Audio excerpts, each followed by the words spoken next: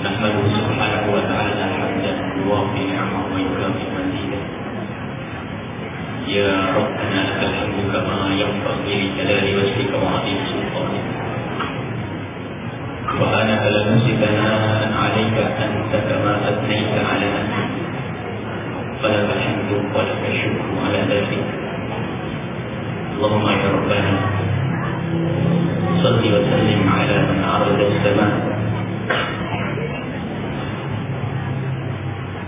اللهم يا ربنا صل وسلم على من أسريت ليلا من المسجد الحرام إلى المسجد الأقصى.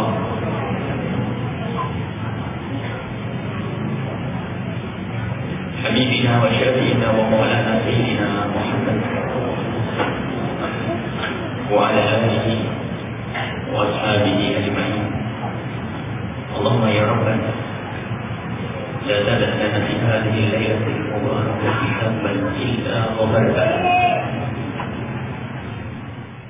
ولا عيبا إلا سترته، ولا مريض إلا شفيته، ولا غائبا إلا رددته، ولا حاجة من حوائج الدنيا والأخرى إلا قضيتها يا أرحم الراحمين. اللهم يا ربنا ويا مفرج الكروب فرج الكروب، ويا ساتر العيوب استر العيوب، ويا غافر الذنوب اغفر الذنوب، يا علام الغيوب. اللهم يا ربنا احشرنا مع زمرة حبيبك سيدنا محمد، وتحت لواء حبيبك سيدنا محمد. اللهم يا ربنا ارزقنا التوبة قبل الموت، والشهادة عند الموت، والجنة بعد الموت. أما بعد. Kaum muslimin dan muslimat, para pecinta Rasulullah sallallahu alaihi wasallam,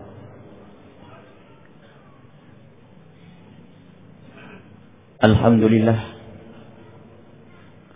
kita telah dipilih oleh Allah Subhanahu wa taala untuk menjadi hamba-hamba Allah yang peduli dengan sejarah perjalanan hidup Nabi besar Nabi Muhammad sallallahu alaihi wasallam.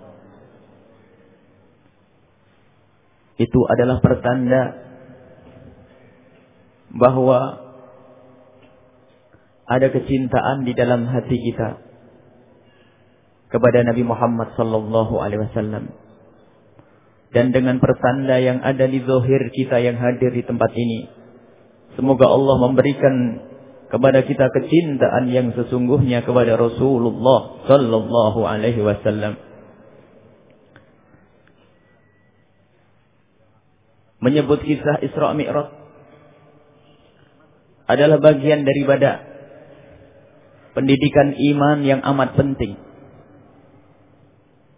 Jangan peduli dengan sebagian orang yang mencoba mengingkarinya. Kita pun tidak mengerti apa yang dicari di balik pengingkaran terhadap perayaan-perayaan seperti pertemuan-pertemuan yang diadakan untuk menyebut sejarah Isra Mi'raj Nabi Muhammad sallallahu alaihi wasallam. Ada memang sebagian orang yang mereka usil dengan pecinta-pecinta Rasulullah sallallahu alaihi wasallam. Sebuah tradisi yang sudah mengakar, tradisi berkumpul untuk memadu kasih dengan Rasulullah dilarang atau bahkan dikatakan itu bid'ah. Kalau perlu, bukan saja Isra Mi'raj kita masih kurang, sejarah Nabi masih kita pahami sepotong-sepotong. Sejarah Nabi Muhammad masih sering kita sebut sepotong-sepotong. Kita perlu mengenang perjalanan Nabi Muhammad di saat perang Badar. Perlu. Kita perlu mengenang perjalanan Nabi Muhammad saat perang Uhud. Perlu. Karena itu semua punya makna, yaitu mengenalkan kita lebih jauh, lebih dalam kepada Nabi Muhammad sallallahu alaihi wasallam. Jika hujjah kita adalah ini saja sudah sangat cukup. Kita bukan ingin meniru orang Yahudi Karena kita diperintahkan oleh Rasulullah sallallahu alaihi wasallam berbeda dengan orang Yahudi. Akan tapi justru dengan acara semacam ini kita ingin berbeda dengan mereka karena kita punya orang yang kita muliakan dan agungkan, yaitu Rasulullah sallallahu alaihi wasallam. Termasuk kisah Isra Mi'raj ini adalah kisah istimewa. Ini yang pertama. Yang kedua, ada orang yang pengen menggugat acara-acara yang semacam ini dengan mengkritik bahwa kejadian Isra Mi'raj bukan tanggal 27 Rajab. Ada 7 pendapat sampai 11 pendapat ulama kita berbeda tentang kapan terjadinya Isra Mi'raj. Ada yang bulan tahun ke-7 sebelum hijrah Nabi Muhammad, ada 1 tahun sebelum hijrah Nabi, banyak. Ada yang mengatakan bulan Rabiul Awal, ada yang bulan Ramadan, ada yang mengatakan bulan Rajab. Kita tidak memperingati hari Isra Mi'rajnya Nabi Muhammad, akan tetapi kita mengenang, menyebut, menghayati perjalanan Isra Mi'rajnya Nabi Muhammad. Kita tidak peduli kapan harinya. Ini yang harus kita pahami. Apapun bentuknya, Isra pernah terjadi dan Mi'raj pernah terjadi, dan yang mengingkari ini adalah bukan ahli iman. Kita bukan mengenang hari persis tanggal 27, tanggal 12 ini atau apa. Bukan itu yang kita lakukan, akan tetapi kita ingin menghadirkan sepotong sejarah Nabi Muhammad yang amat penting, yaitu sejarah Isra dan Mi'raj di bulan Rajab ini. Dan seandainya di bulan Rajab orang ingin merayakannya, tidak ada dilarang. Ingin menyebut-nyebutnya tidak ada dilarang. Hanya bulan Rajab ada keistimewaannya.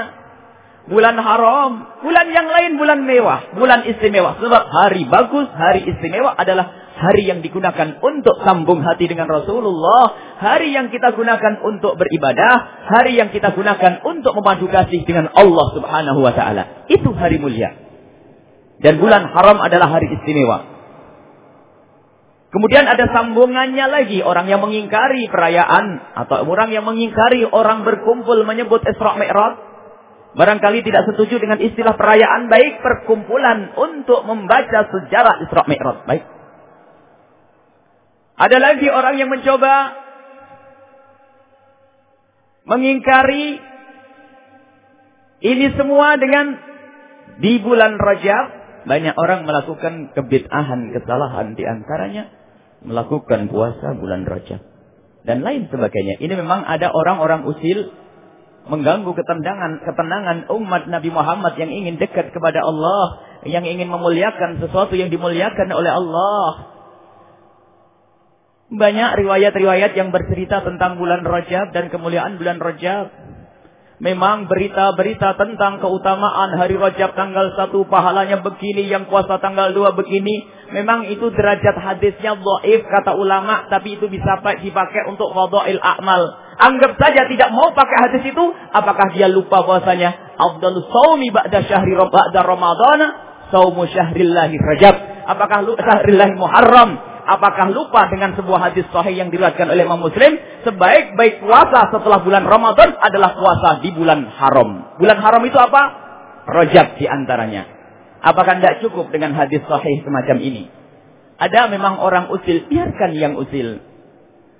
Akan tapi barangkali kita pun harus sedikit bijak merubah, bukan puasa dengan nama-nama tertentu, puasa saja di bulan Rajab puasa. Adapun para a'immah madhab semuanya bersepakat bahwa puasa di bulan Rajab itu ada dan itu termasuk sunnah. Mulai dari mazhab Imam Abu Hanifah, mulai dari mazhabnya Imam Malik dan Imam Syafi'i radhiyallahu anhu. Adapun Imam Ahmad bin Hambal mengatakan kalau puasa bulan Rajab saja makruh. Harus ditambah bulan Rajab sebelumnya atau setelahnya. Atau harus dibolong 1 hari saja.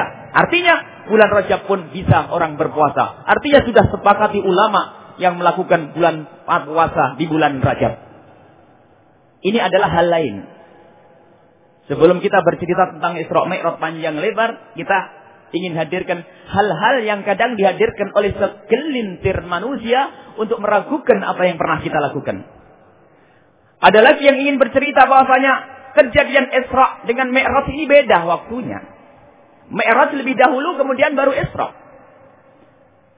Dengan hujjah bahwasanya surat An-Najmi turunnya begini, ada terserah. Kita tidak peduli dengan itu semua. Yang jelas Isra dan Mi'raj pernah terjadi dan itu adalah sebuah kemuliaan untuk Nabi Muhammad. Selesai. Jangan dibikin orang bingung, ragu dengan pendapat-pendapat yang dihadirkan oleh ulama, yang padahal para ulama menghadirkan perbedaan pendapat ini bukan untuk merendahkan, tapi itu semua adalah secara tidak sengaja menentukan bulan Rajab ini. Apa bulan Isra Mi'raj adalah bulan Ramadan, Isra Mi'raj adalah bulan Rabiul Awal. Ini adalah pendapat yang diambil oleh para ulama kita dari pendahulunya. Akan tapi dari bermacam-macamnya pendapat, semua ketemu pada satu titik bahwa Isra Mi'raj pernah terjadi. Apakah tanggalnya berapa dan apakah Isra dengan Mi'raj terpisah waktunya, yang jelas semuanya terjadi. Kemudian setelah itu kita kembali pada apa yang dikatakan oleh jumhur ulama. Bahkan dikatakan ijma' ulama ini.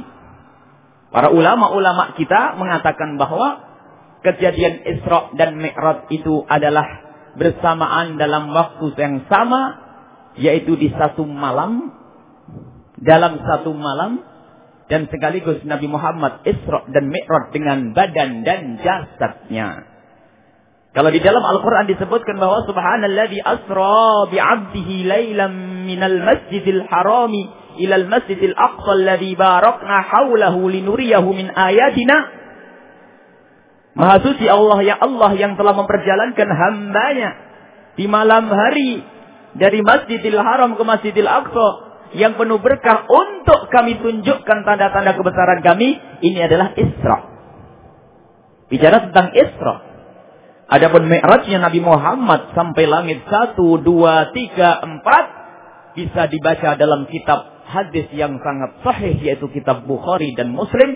Sudah sangat gamblang jelas ceritanya panjang lebar tentang perjalanan Isra Mi'rajnya atau Mi'rajnya Nabi Muhammad sallallahu alaihi wasallam. Kemudian jangan tertipu dengan beberapa kitab Isra Mi'raj yang membahayakan. Seperti kitab Isra Mi'raj yang dinisbatkan kepada Imam Ibnu Abbas. Itu adalah sebuah buku Isra Mi'raj yang banyak berita-berita palsu. Sehingga banyak berita yang dimasukkan ke dalam kitab Isra Mi'rajnya Ibnu Abbas itu adalah hal-hal yang mengeluarkan kita dari akidah yang benar. Dan itu di sebagian daerah di Indonesia ini dibaca. Akan tetapi harus para ulama-ulama setempat mengingatkan agar tidak membaca kitab Isra Mi'raj yang dinisbatkan kepada Ibnu Abbas. Padahal Ibnu Abbas tidak punya pendapat kayak begitu dan tidak pernah punya buku yang namanya kitab Isra Mi'raj. Jadi harus dihindari di kampung-kampung kita kalau ada sebuah kitab. Memang ceritanya dahsyat. Ceritanya luar biasa. Nah ini akan tetapi di dalam buku kitab Isra Mi'rajnya Ibnu Abbas, di situ terdapat berita-berita dusta yang dimasukkan ke tempat itu, dan itu bukan karangan atau kumpulan Sayyidina Abdullah ibn Abbas, seorang sahabat besar, sahabat Nabi Muhammad sallallahu alaihi wasallam. Ini sekedar peringatan. Adapun sejarah Isra Mi'raj kalau kita ceritakan amat sederhana. Sederhana artinya gamblang. Yaitu berjalan dari Masjidil Haram, kemudian ke Masjidil Aqsa. Dari Masjidil Aqsa, Nabi Muhammad naik langit 1. Ketemu Nabi Adam, langit 2, 3, 4, 6. Ketemu Nabi Musa, 7. Terus Nabi Ibrahim.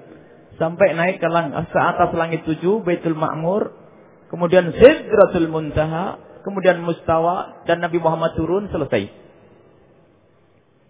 Kemudian Nabi Muhammad ditunjukkan oleh Allah hal-hal yang luar biasa di dalam perjalanannya. Ada di saat di perjalanan Isra yang dilihat Nabi Muhammad macam-macam. Jadi Nabi Muhammad melihat sesuatu yang banyak waktu Isra, yaitu Isra'nya, belum Mi'rajnya. Jadi ada perjalanan Isra, di situ Nabi Muhammad ditunjukkan tanda-tanda kebesaran Allah. Allah membukakan kepada Nabi Muhammad bisa melihat orang-orang yang disiksa di dalam neraka, orang pezina, orang penggunjing, ulama su', para khatib dusta, itu dilihat oleh Nabi Muhammad SAW, dan itu semua adalah dari umat beliau yang masuk neraka karena mereka adalah pezina, karena mereka adalah orang pemabuk, karena mereka adalah orang-orang yang makan hartanya anak yatim, dan seterusnya dan seterusnya. Kemudian Nabi Muhammad naik ke atas langit ke-7, di situ juga sampai Nabi Muhammad ditunjukkan surga. Nah ini. Akan tapi ada hal yang lebih penting untuk kita ambil di balik itu semua. Kisah Isra Mi'raj, harus ada hikmah yang kita ambil di balik kisah itu. Bukan sekedar perjalanan. Kalau perjalanan apa sih? Kalau hanya sekedar perjalanan, mungkin amat sederhana. Faedahnya mungkin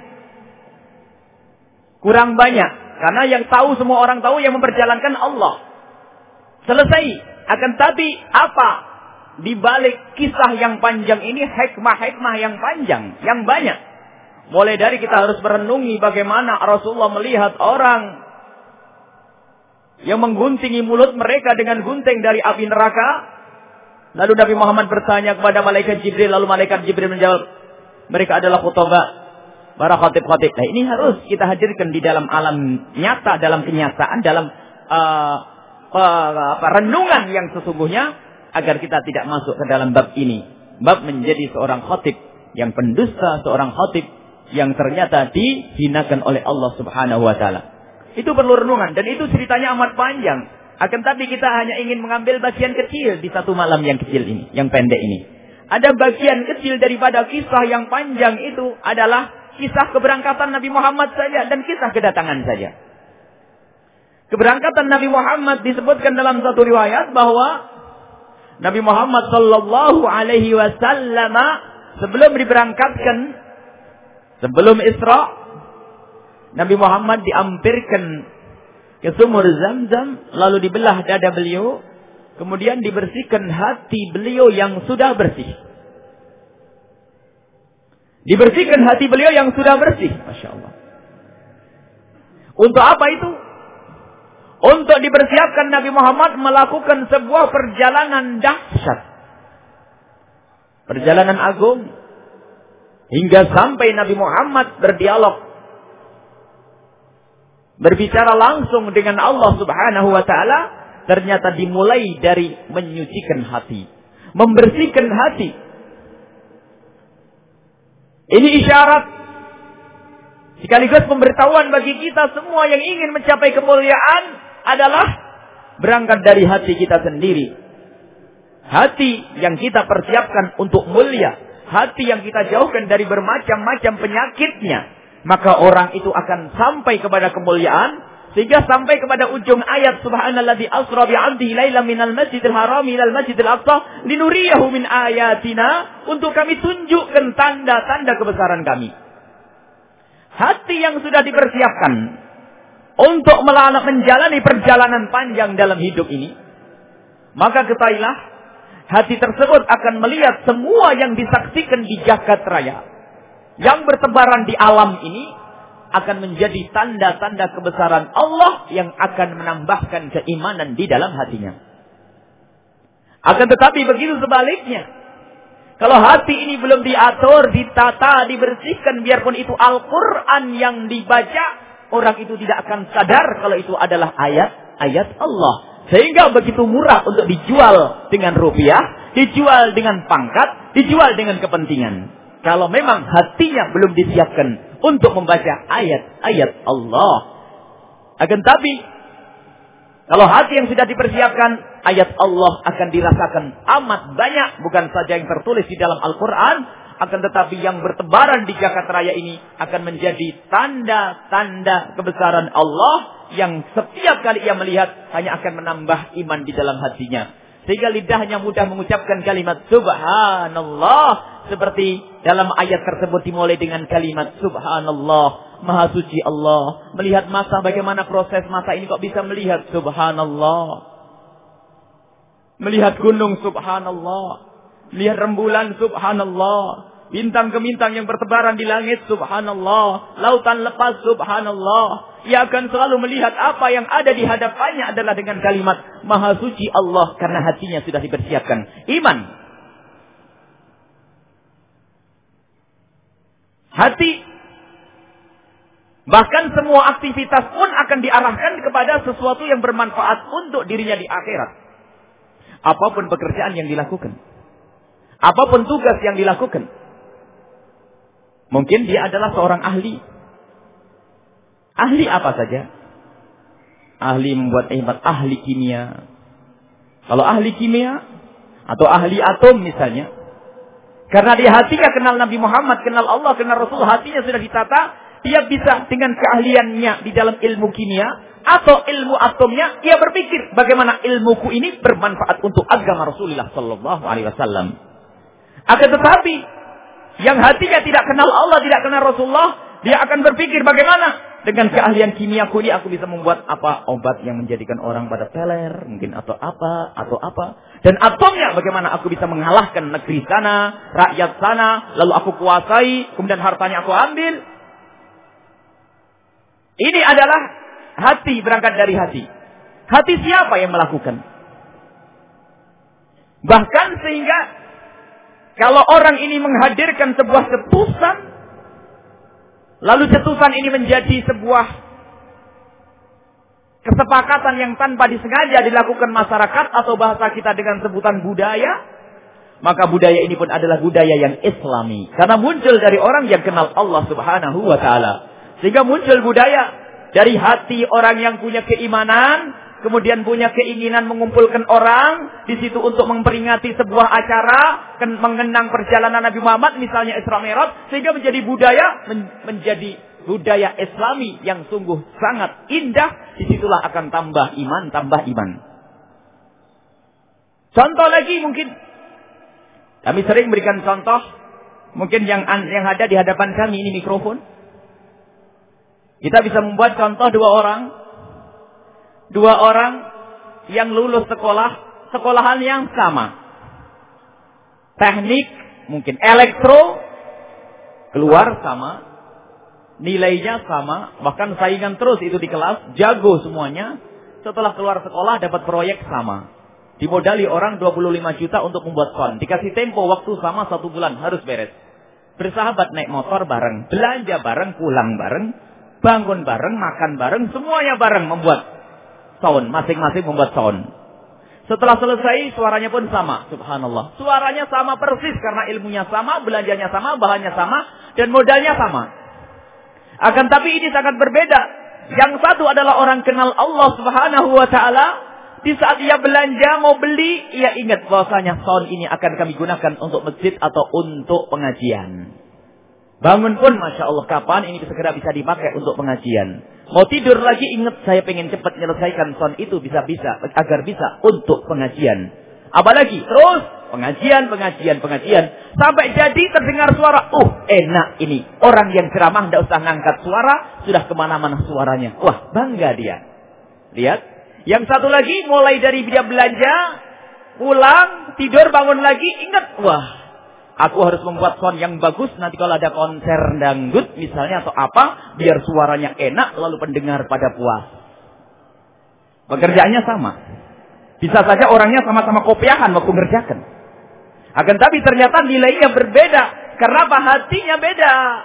Hatinya dipersiapkan untuk kenal Allah, kenal Rasulullah yang satu. Sehingga bentuk hasil karyanya itu punya nilai mendekatkan dia kepada Allah, punya nilai iman. Begitu seterus semua aktivitas kita. Bagi orang yang punya hati sudah dipersiapkan untuk kenal Allah, kenal Rasulullah, hati yang sudah dibersihkan, maka linuriyahu min ayatina, ia akan bisa melihat tanda-tanda kebesaran Allah. Punya duit. Beda hatinya orang ahli iman dan hatinya orang yang meropos imannya. Punya duit 500 ribu, lihat. Kalau ahli iman, Masya Allah, ada duit 500 ribu. Ya Allah, tetanggaku kemarin kelaparan butuh duit, akan aku kirim saja. Si yatim, aku bantu. Dia selalu mikir, ya Allah, masjid kok perlu bantuan, saya bantu. Nah ini makna. Tetapi yang lain, wah 500 nih, bisa teler nih ntar malam tuh. Jadi pikirannya beda, duitnya sama. Tapi hati itu loh ya, yang perlu dibersihkan. Maka Nabi Muhammad sebelum berangkat melakukan Isra Mi'raj, oleh malaikat Jibril dibersihkan hatinya yang sudah bersih. Jangan dikira Nabi Muhammad hatinya kotor loh ya. Hati yang sudah bersih masih dibersihkan. Bagaimana kita tidak rajin membersihkan hati kita? Hingga Nabi Muhammad melakukan perjalanan dahsyat. Sampai Nabi Muhammad pulang. Dan di saat Nabi Muhammad pulang, ternyata yang bisa paham perjalanan Nabi Muhammad pun sama. Yaitu orang yang sudah dipersiapkan hatinya. Kalau sudah hati dipersiapkan, kebenaran mudah diterima. Tapi kalau hatinya belum dipersiapkan, ilmu semakin banyak, bukan tambah baik. Rasulullah sudah mengancam. Kalau orang tambah ilmu, insya hidayahnya enggak tambah, bukan tambah dekat kepada Allah. Man izdada ilman wa lam yazdad huda, lam yazdad minallahi illa bu'da. Tambah ilmu, enggak tambah hidayah, enggak tambah insaf, bukan tambah sujud yang banyak. Tambah jauh dari Allah subhanahu wa ta'ala. Jadi ilmu bukan jaminan orang bisa khusyuk di dalam sholat.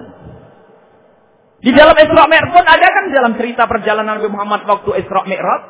Ada orang yang menggunting tadi yang kita sebut mengguntingi mulut mereka dengan gunting dari api neraka. Itu bukan orang goblok, bukan orang tolol, bukan orang bodoh. Akan tapi mereka adalah ulama-nya Rasulullah. Ulama yang mengaku dirinya adalah ulama-nya Nabi Muhammad sallallahu alaihi wasallam. Akan tetapi ilmunya tidak bermanfaat. Ilmunya hanya di otak, la yatajawazu an hanajir. Tidak sampai turun di tenggorokannya ilmunya. Ilmunya hanya di otak, tidak menjadikan ia rindu kepada Allah, tidak menjadikan ia bisa menitikkan air mata, tidak menjadikan ia takut kepada dosa. Akan tapi justru ilmunya menjadikan kemaksiatannya itu semakin bertambah. Semakin canggih dalam berinovasi dalam kemaksiatan karena dia punya ilmu. Bahkan ada satu pintu neraka, pintu kejahatan, kemaksiatan. Ada pintu kemaksiatan yang tidak bisa dimasuki kecuali oleh orang yang punya ilmu.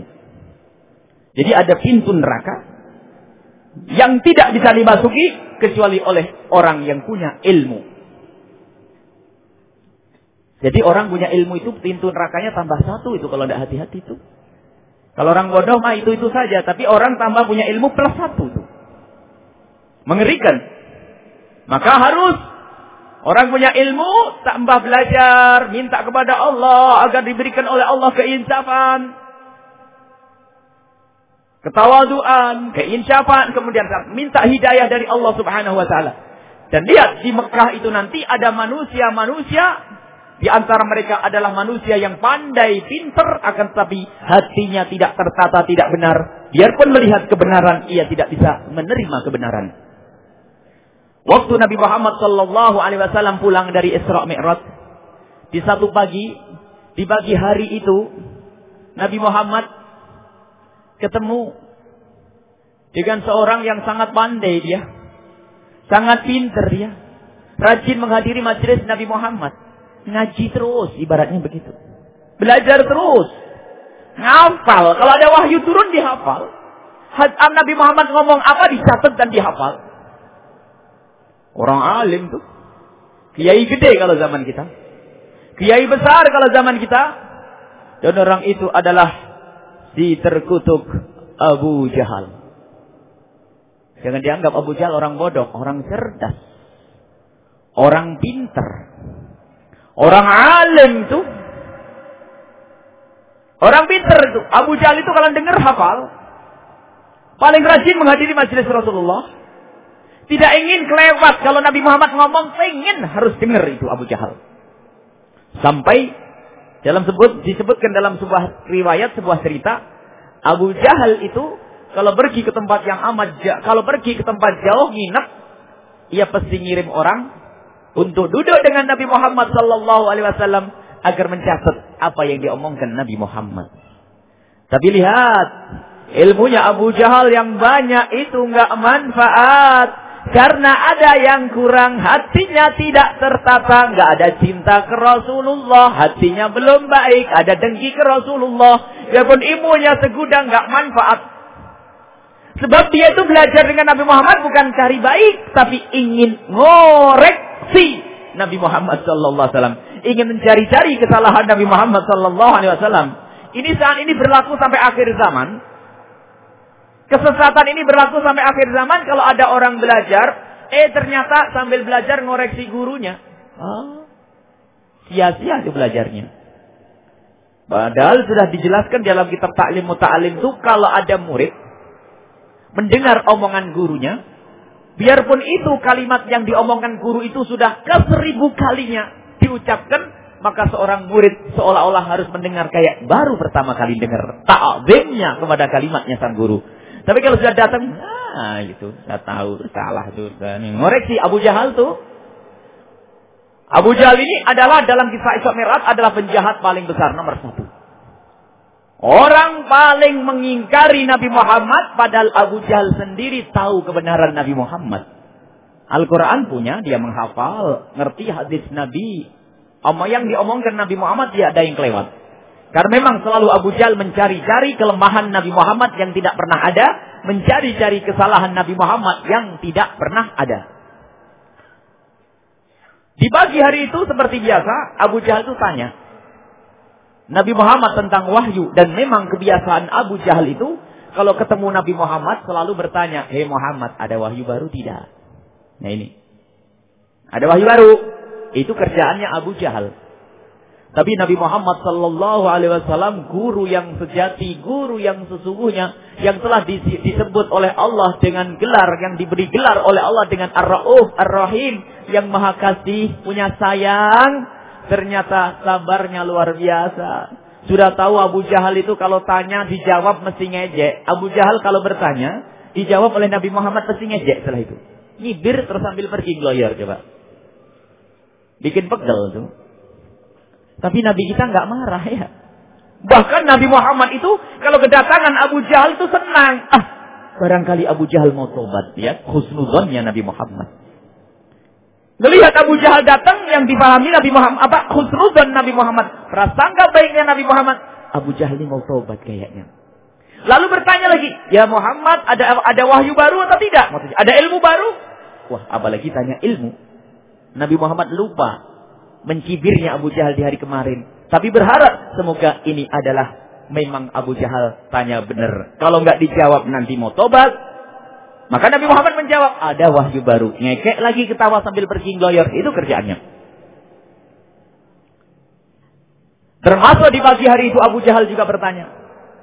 Di pagi hari itu Abu Jahal bertanya, "Hei Muhammad, ada wahyu baru tidak?" Nabi Muhammad pun tetap seperti semula, jujur. Itulah Ustaz. Nggak boleh keras kepala Ustaz. Naik pitam sama jamaahnya. Dasar bebel kasih tahu nggak paham-paham. Ya. Bukan Ustaz harus sabar. Ustaz harus punya keyakinan. Kalau muridnya tambah bebel sebetulnya tambah banyak pahala tuh. Sabar Nabi Muhammad.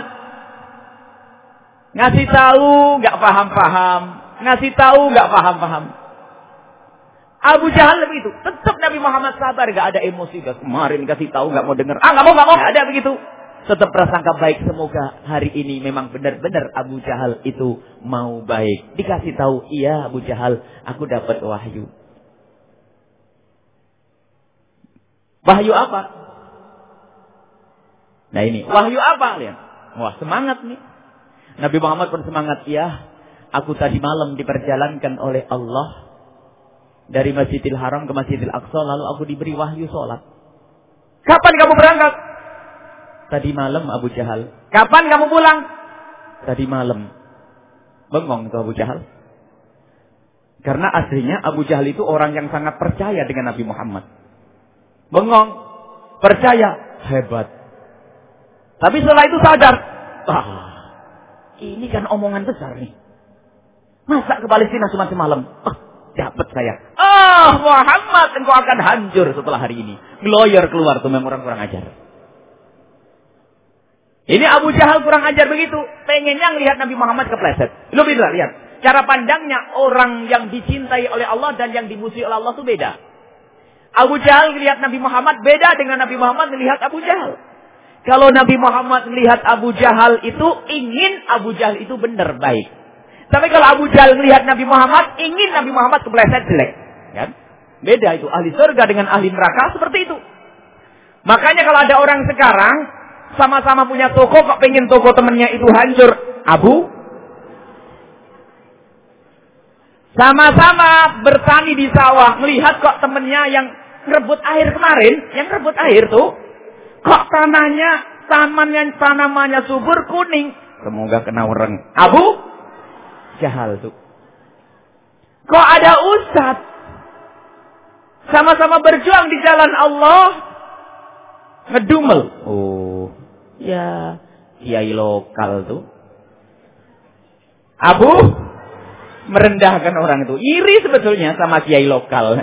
Kiai itu udah ada lokal luar negeri, sama luar negeri tidak punya adab juga enggak.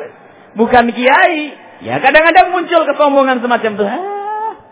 Dia levelnya apa?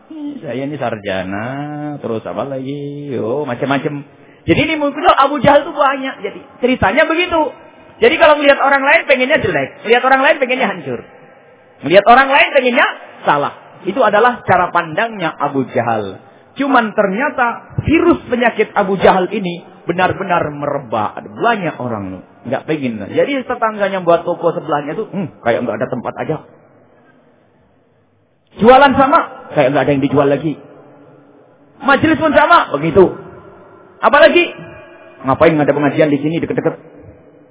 Subhanallah. Jadi banyak penyakit-penyakit Abu Jahal. Maka dari itu kita minta kepada Allah, jangan ngoreksi orang lain. Lihat, majelis kita tidak boleh untuk ngoreksi orang lain. Akan tapi tadi kita sebut ustadz, yang ngomong ustadz katanya harus koreksi. Ada mungkin pedagang di sini, koreksi. Ada mungkin petani, koreksi. Semuanya koreksi, nggak usah nengok orang lain. Tuh ustadz begitu, nggak usah. Abu Jahal tuh nggak selamat karena ngoreksi orang. Coba Abu Jahal ngoreksi sendiri, selamat tuh. Jadi termasuk bencana bagi kita itu kalau rajin ngoreksi orang tuh. Memang ada penyakit ya. Penyakit ngoreksi orang itu kadang-kadang subhanallah. Dikasih tahu, Bu, jangan ngomongin orang, Bu. Kalau gunjing tuh Masya Allah, dosanya gede, orang gunjing tuh masuk neraka. Kiainya belum mingkem tuh nyolek temennya. Tuh kerudung merah di depan tuh loh yang suka gunjing itu. Baru dijarang masih. Memang hobi ya. Hobi ngerendahin orang, hobi nyalain orang, hobi. Jadi kalau sudah ilmu kita bukan untuk kita, itu ilmu yang nggak manfaat. Maka ilmu yang pertama kali harus kita perdengarkan kepada ilmu itu adalah diri kita sendiri. Jangan sibuk orang lain. Baik. Abu Jahal gloyor. Wah Muhammad, engkau bakal hancur. Hari ini engkau bakal hancur. Lihat, Abu Jahal langsung mencari tempat yang istimewa. Maksudnya berita. Kalau ada koran paling terkenal mana, televisi paling terkenal mana. Kalau ada. Pokoknya yang bercerita tentang kejadian Muhammad ini harus media atau orang yang bakal didengar oleh umatnya Muhammad. Gitu maksudnya. Pergi ke sana kemari, dilihat baru sadar. Abu Bakar. Kalau sudah Abu Bakar kena, pasti yang lain pada kena. Langsung datang ke Abu Bakar, tergopoh-gopoh, diketuk pintunya rumah Sayyidina Abu Bakar. Abu Bakar. Rupanya Sayyidina Abu Bakar Siddiq mendengar suara Abu Jahal, segera buka pintu karena sama hatinya Sayyidina Abu Bakar Siddiq kayak hatinya Rasulullah. Ada apa Abu Jahal? Jangan-jangan mau tobat. Nah kan, hatinya Sayyidina Abu Bakar bersih tuh.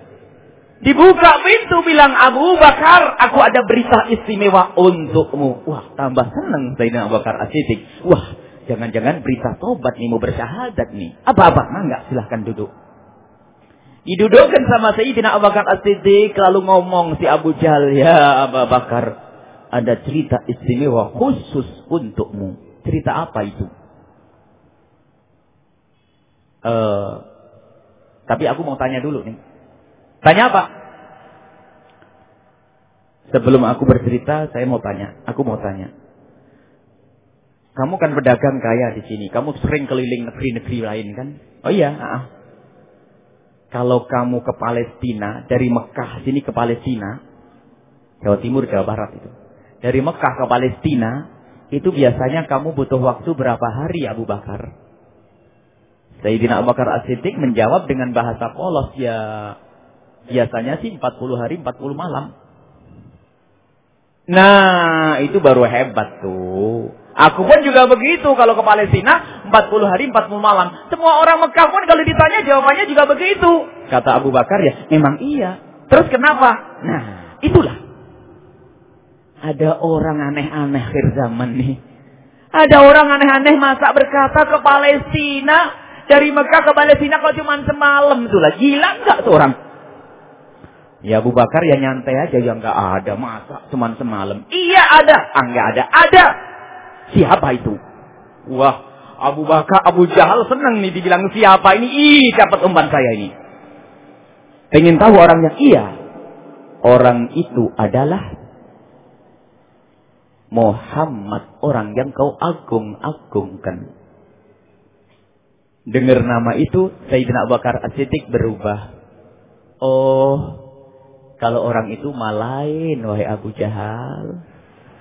Ya Allah. Abu Jahal langsung berubah juga mukanya, dari muka yang berbinar-binar sepertinya dapat sambutan, ternyata jawabannya Abu Bakar, Sayyidina Abu Bakar mengecewakan. Dasar Nabi Muhammad kan digelari Abu Jahal itu gila kan. Dasar gurunya gila, muridnya gila juga. Oh, langsung lawyer pergi itu.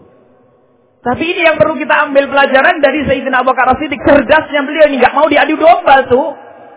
Orang hebat gak mau diadu domba. Padahal Sayyidina Abu Bakar As-Siddiq yang gak percaya wong ke Palestina kok cuma semalam. Cuman karena yang ngomong Abu Jahal nih. Makanya gak didengar. Biarpun ragu di dalam hatinya. Ah masa iya. Tapi untuk menutup mulutnya orang yang suka ngadu domba. Langsung bilang, kalau Nabi Muhammad mah lain. Ya ini orang cerdas begitu. Jangan mudah diadu domba. Cerdas hatinya Sayyidina Abu Bakar Siddiq. Biarpun penasaran di dalam hatinya. Langsung Sayyidina Abu Bakar Siddiq gloyor pergi ke tempatnya Rasulullah. Karena apa? Ragu. Memang gak percaya. Yang ngomong Abu Jahal. Pendusta dia. Suka ngadu domba. Suka ngajak perang. Gloyor pergi ke tempatnya Rasulullah. Dan bertanya, ya Rasulullah, aku dengar dari Abu Jahal bahwa engkau telah melakukan perjalanan dari Mekah ke Palestina dalam waktu semalam. Apa betul? Dijawab Nabi Muhammad, tidak hanya ke Palestina, tapi sampai ke atas langit 7 turun lagi, cuman semalam. Ya Rasulullah, karena yang ngomong engkau aku percaya, kalau tadi mah enggak, yang ngomong Abu Jahal. Bahkan jika engkau berkata lebih dari itu ya Rasulullah, aku akan percaya. Sampai Nabi Muhammad menggelari, engkau adalah As-Siddiq, orang yang sangat mempercayaiku. Turun Al-Quran, alladzi ja'a bis-sidqi wa saddaqa bihi ulaika humul muttaqun. Ini yang datang dengan kebenaran lalu membenarkan Nabi Muhammad. Datang dengan kebenaran itu apa? Tanya kalau ada apa-apa tuh ya. Kebenaran kan? Jangan mudah ke bawah. Ada informasi begini langsung diserap, telinganya bolong. Wasaddaqa, dan mempercayai kebenaran Nabi Muhammad sallallahu alaihi wasallam. Mereka adalah orang-orang yang bertakwa. Ini pendidikan besar dari Sayyidina Abu Bakar As-Siddiq. Persahabatan ini diutamakan. Keluarga, orang dalam. Jangan orang dalam tidak kita percaya, orang luar yang dipercaya. Kalau sudah telinganya bolong, nggak selektif, nggak ada filternya lah. Ini orang mudah diganggu, mudah diadu domba, permusuhan mudah terjadi. Kakak adik rebutan waris ada. Kakak adik rebutan pondok ada. Jangan sampai nanti kesannya yang jelek hanya orang. Rebutan pondok ada. Anak-anaknya kiai rebutan kantin ada. Sudah begitu janjian jangan jualan bakwan loh ya. Karena hati rusak tuh. Hati yang mudah kena adu domba. Ustadz sama ustadz. Ustadz terlalu bolong. Setiap ada informasi diserap. Sayyidina Abu Bakar As-Siddiq begitu. Anda pun begitu. Suami. Kalau ada orang bercerita tentang kejelekan istri kita, jangan langsung didengar. Tutup. Saya lebih tahu tentang istriku. Biarpun hati ragu misalnya. Tutup dulu. Orang yang mau ngadu domba. Para ibu pun begitu. Kalau ada cerita, bu, suamimu tahu enggak bu di mana? Jangan dituruti orang akhir zaman gara-gara hobi nonton sinetron. Kalau sudah ada informasi tentang suaminya, kenapa? Suamimu aku melihat di warung berduaan sama perempuan. Di mana? Ini. Yang benar. Ke rumah aja ya ngobrolnya. Oh, diundang malahan. Dibuatin susu, dibuatin teh. Musibah nih ibu-ibu, insyaallah di sini nggak ada tuh. Amin. Sudah begitu, gunjing suaminya seharian penuh. Suaminya pulang dilabrak, berantem, cerai besok tuh. Berhasil tuh setan ngadu domba. Tapi kalau ibu cerdas tidak akan mau dengar isu kayak begitu. Ada orang mau jelekkan suaminya. Bu, suamimu di mana? Awas lo ya, zaman sekarang lo bu. Kenapa? Aku lihat suamimu begini. Enggak. Bener, enggak. Aku lihat sendiri. Oh, berarti matamu yang salah terakum tuh. Jangan dituruti. Biarpun kita masih ragu, mungkin ibu-ibu ragu. Jangan-jangan suamiku bener. Jangan-jangan, tapi jangan ditampilkan dalam bentuk menyambut orang yang ngadu domba. Kalau ragu, tunggu aja suami. Kasih minum yang seger dulu. Dipijitin baru ngomong. Abang tadi kemana? Kerja. Kerja di mana, bang? Ya kerja di tempat biasa. Enggak kemana-mana kan? Enggak. Ya sudah. Kan enak enggak daripada iya ya. Cuman kadang-kadang ibu seneng iya. Yang enggak, ya enggak. Alhamdulillah enggak. Sudah. Oh abang kesini ya begini. Wah, itu kan menjadi masalah. Akhirnya suaminya sudah imannya tipis, enggak ngapa-ngapain saja dituduh, mending ngapa-ngapain. Nah, ini karena hati yang bolong tuh ya. Jangan. Kalau ada orang pengen ngadu domba, tidak, tutup. Khususnya yang terjun di dunia ilmu. Ini fitnahnya besar. Ada seorang contoh alim besar namanya Imam Hasan Basri. Imam Hasan Basri itu suatu ketika ngisi pengajian kayak begini. Setelah selesai pengajian ada yang berkata, Imam, subhanallah, ceramahnya enak, hebat, luar biasa. Ceramahmu hebat, luar biasa, menyentuh hati. Kata Imam Hasan Basri, alhamdulillahilladzi adharal jamil wa sataral qabih. Segala puji bagi Allah yang telah menampakkan yang baik dan menutup yang jelek. Lah tawadhu beliau, ada yang jelek tapi nggak tahu kan dia. Tetapi Imam, ada tetapinya. Tadi nyanjung, tak taunya ada tetapinya. Karena Imam Hasan Basri orang yang tawadhu, tetapi itu disambut. Tetapi kenapa? Mungkin ada yang kurang, ngomongnya kasar atau apa. Tetapi kenapa? Tetapi Imam, kenapa itu kiai sebelah, ustaz sebelah, temannya Imam Hasan Basri itu setiap ngomong kok jelek-jelekin Imam Hasan Basri itu gimana tuh? Oh begitu. Silakan duduk sebentar. Suruh duduk tuh orang. Dipanggil murid-muridnya Imam Hasan Basri sini semuanya. Muridnya didatangkan. Suruh bawa cambuk. Ambil cambuk. Terima kasih atas informasinya Pak. Cuman saya mau tanya. Kalau Bapak ini bohong, akan dicambuk sama santri-santriku.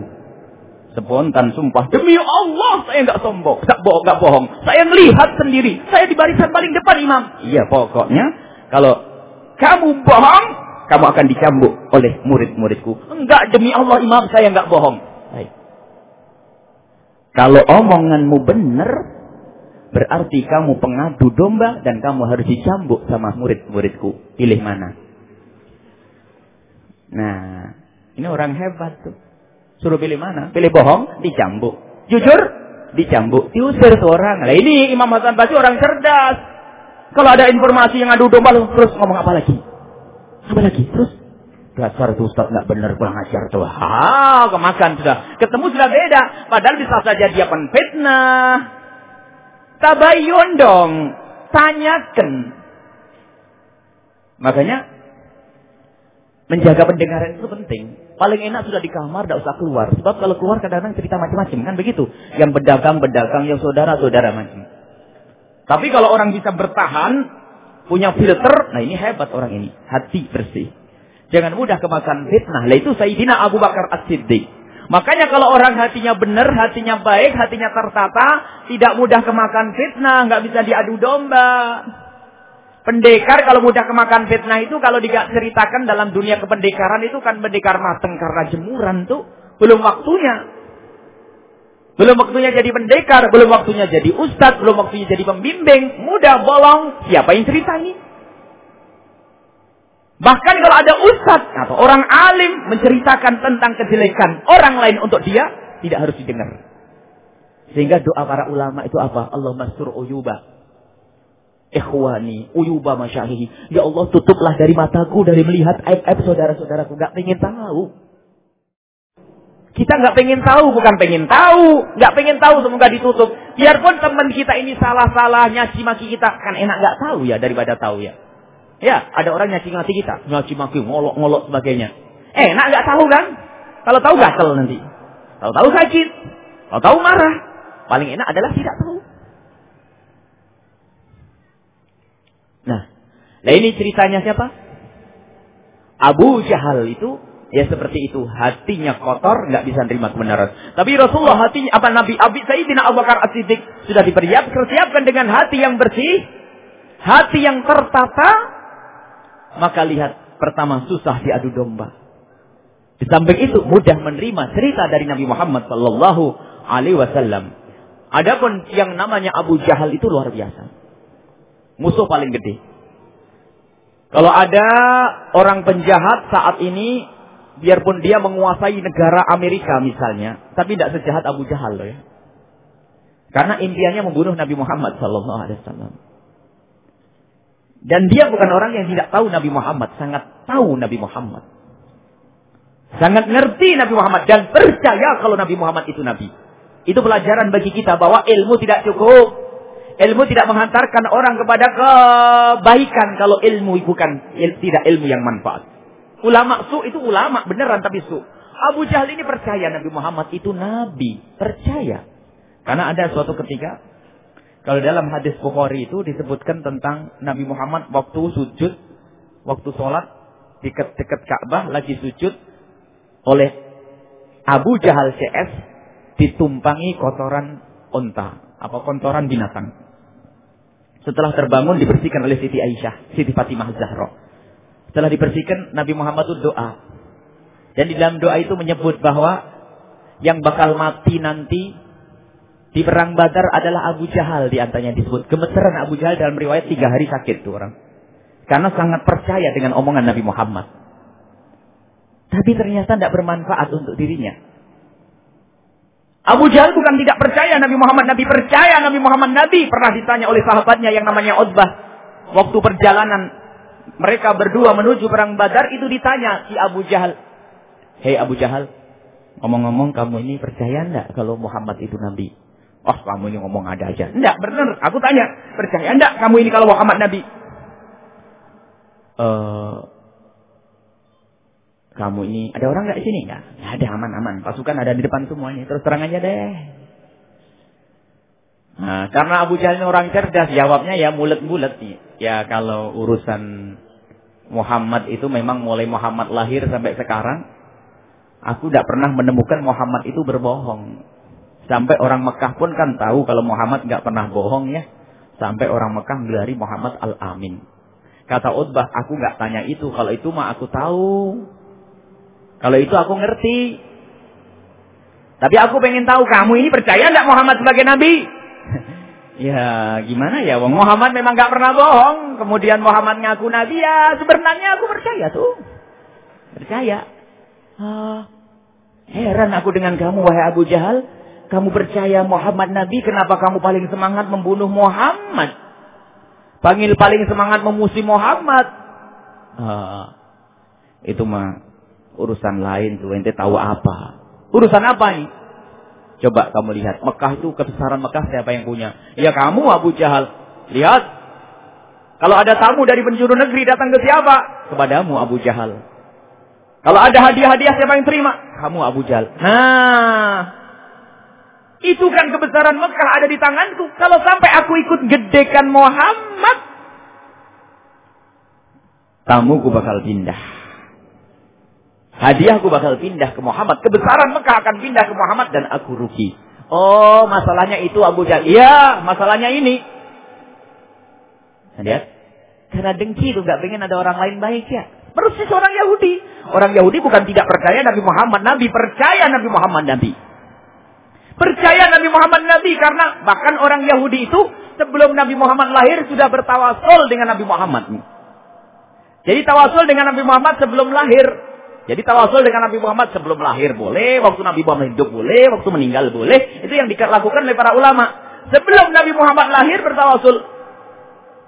Dalam Al-Quran disebutkan wa kanu min qablu yastaftihuna 'alal ladzina kafaru. Para ahli tafsir menyebutkan apa? Wa kanu min qablu, dulu orang-orang Yahudi itu yastaftihuna, minta kemenangan kepada Allah untuk melawan orang-orang kafir.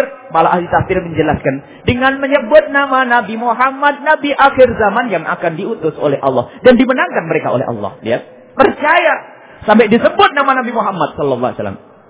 Bahkan orang Yahudi membaca di kitab suci mereka, sifat dan ciri-ciri Nabi Muhammad sangat jelas. Sifatnya sangat jelas. Gak mungkin salah. Sampai Al-Quran menyebutkan apa? Ya'rifunahu kama ya'rifuna abna'ahum. Orang-orang Yahudi itu kenal Nabi Muhammad sifatnya dengan persis, di mana tempatnya, keturunannya apa? Seperti seorang bapak mengenali anaknya, seorang ibu mengenali anaknya, tidak mungkin salah. Tidak mungkin salah. Nggak ada ibu-ibu yang bawa putra-putranya ke sini lalu pulang ketuker sama anak tetangga. Nggak ada tuh. Ya itu orang Yahudi begitu. Jadi percaya itu. Akan tapi kepercayaan yang tidak dibarengi dengan insaf. Hanya sekedar percaya. Abu Jahal pun begitu. Percaya. Kalau orang Yahudi dengar Nabi Muhammad sudah diutus, menolak. Enggak. Kenapa enggak? Bukankah itu Nabi yang kita tunggu-tunggu? Kata yang lainnya, biarpun itu Nabi yang kita tunggu-tunggu, akan tapi ternyata dia dari kelompok Bani Ismail. Keturunan Bani Ismail, bukan dari Bani Israel. Sementara kebesaran harus di Israel saja, nggak boleh orang lain. Oh begitu? Iya, harus kita pertahankan. Lihat, kesombongan Israel sampai hari ini. Lihat. Nah itu apa? Orang Yahudi percaya tapi tidak menerima. Ada kedengkian. Dan Abu Jahal pun begitu. Jadi ilmunya Abu Jahal ini ilmu kotor, jelek, tapi banyak diwarisi oleh umat Nabi Muhammad SAW. Yayasan kecil tuh. Kenapa kok nggak hidup-hidup? Yayasan atau musola lah. Masjid itu kita selalu membuat contoh masjid musola kecil. Masjid kecil ada satu ustadz berjuang di situ dakwah. Masya Allah, sampai Masya Allah santrinya banyak, tetangga-tangga ngaji, sampai 60, sampai 100 orang. Wah, luar biasa ini. Ustadz berjuang, 7 tahun berjuang di situ, sampai masjidnya ramai. Alhamdulillah, senang dia. Karena 7 tahun kan waktu yang lama, ternyata tetangganya yang mondok pulang. Setelah pulang dari pondok, punya ilmu, pengen ngajar di masjid itu. Setelah ngajar di masjid itu, kok banyak penggemarnya ya. Rupanya santri-santri senang sama dia. Apa katanya? Wah, bahaya nih. Santriku bisa habis nih. Wah, kacau nih. Mulai kan guncing. Anak kemarin sore. Lihat. Nggak pengen ada ustaz lain yang maju itu. Ini musibah. Musibah begitu. Nggak pengen ada orang yang maju itu ilmunya Abu Jahal. Kadang-kadang masjid. Jadi ketua DKM rebutan tuh. Ketua yayasan tuh. Rebutan dia. Kalau memangnya diperjuangkan agama Nabi Muhammad, siapapun yang di depan terserah, yang penting sama-sama maju. Bisa saja ketua DKM yang tergeser menjadi gembosi dan yang belakang. Ini karena ada kedengkian di dalam hatinya, nggak pengen Islam itu maju karena berjuangnya bukan karena Allah, tapi karena untuk dirinya sendiri. Jadi banyak ustaz dengan ustaz dengki, orang dengan ini dengki, banyak. Semoga Allah menjaga hati kita. Ingat, bukan untuk ngoreksi orang. Nah ini kedengkian Abu Jahal menjadikan dia tidak bisa menerima kebenaran. Abu Jahal yang seperti itu. Nabi Muhammad sendiri yang berbicara dengan Abu Jahal nggak sadar. Kalau memang hati itu kotor. Jadi kalau kita amati dari Isra Mi'raj itu ternyata modal Isra Mi'raj adalah hati bersih. Yang pengen paham Isra Mi'raj ternyata membersihkan hati. Kalau tidak, Masya Allah, ada kedengkian kepada orang yang ngajar, kedengkian kepada orang yang punya kebenaran, sehingga susah menerima. Dan itu ilmunya Abu Jahal. Dan itu paling berbahaya. Paling berbahaya kalau sudah dengki, sombong. Itu satu pasang, setel itu. Sombong, dengki. Kalau sombong itu pengen dia kok yang paling hebat. Pengen dia yang paling besar di kampungnya, pengen dia yang paling alim di kampungnya, pengen dia yang paling besar jamaahnya di kampungnya, pengen dia yang gede pondoknya di kampungnya. Paling tok. Kalau ada orang lain nggak mau dia. Pengen paling dia yang paling besar tokonya. Subhanallah.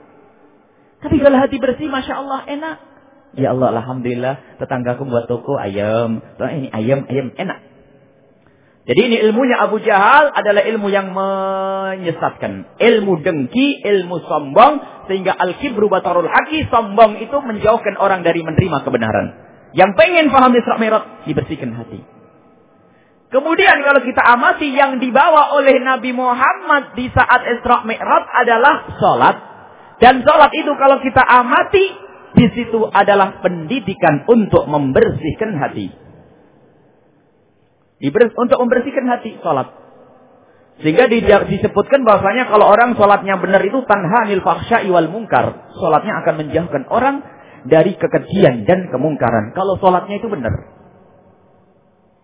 Sholat yang benar, menghadirkan hati di saat sholat, direnungi, dihayati, maka orang itu akan benar-benar tanha anil fahsya' wal munkar. Sholatnya itu akan menjadikan dia jauh dari kekejian dan kemungkaran. Mulai dari lihat dari sholat kita amati, Allahu Akbar. Takbiratul ihram, mengagungkan Allah subhanahu wa ta'ala.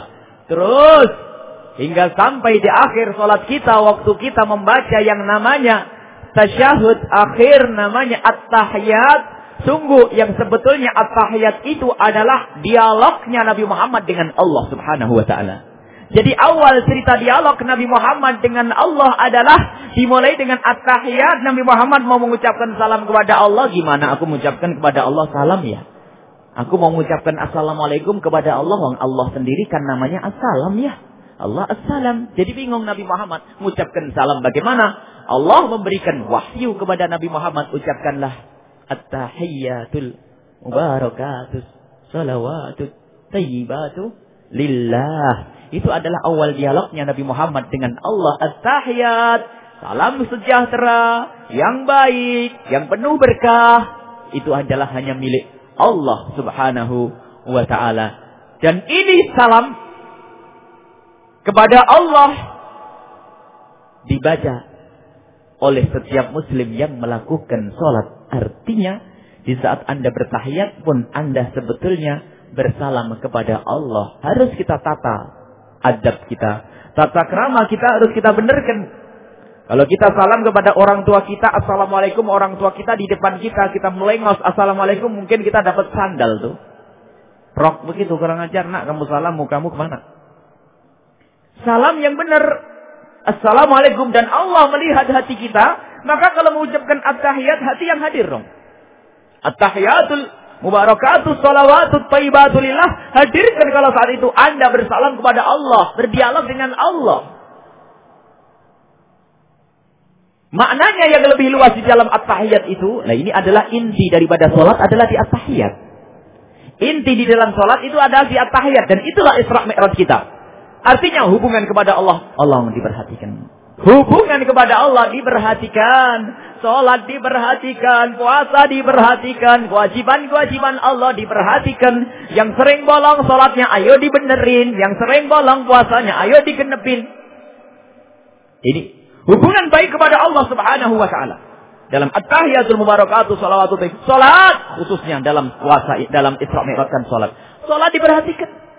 Jangan sampai orang sholat sering bolong-bolong, hati-hati. Satu sholat yang ditinggalkan itu adalah tiket masuk neraka paling dalam. Apalagi kalau dua, apalagi kalau tiga, apalagi sering tidak sholat. Dan yang miara di rumahnya orang yang tidak sholat, miara ahli neraka. Menolong ahli neraka, yang menolong ahli neraka, bisa kebagian neraka tuh. Maka kalau ada orang tidak sholat di tetangga kita, di dalam rumah kita, harus kita banyak berjuang, kita doakan yang banyak agar sholat. Dan sholat itu adalah gampang. Makanya ayo kita baiki hubungan kita kepada Allah seperti sholat. Sholat itu gampang, mudah.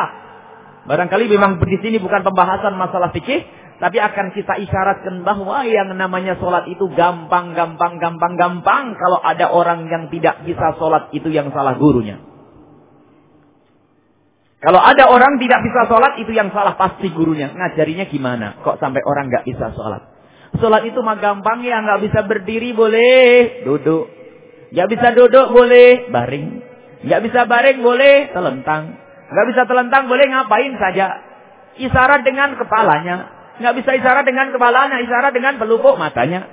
Nggak bisa isyarat dengan pelupuk matanya, menjalankan sholat di dalam hatinya. Kalau sudah nggak bisa menjalankan sholat di dalam hatinya, angin tanya, tetangga dipanggil suruh nyolati dia. Selesai. Itu urusan cara berdiri dan duduknya. Nggak punya air boleh tayamum. Nggak ada dimaafkan nanti dengan apa sajalah. Pokoknya sholat menghormat waktu ada dalam mazhab Syafi'i. Kalau mazhab Abu Hanifah tayamum dengan apa saja. Bacaan pun ternyata gampang. 5 tok yang wajib dibaca. Allahu Akbar.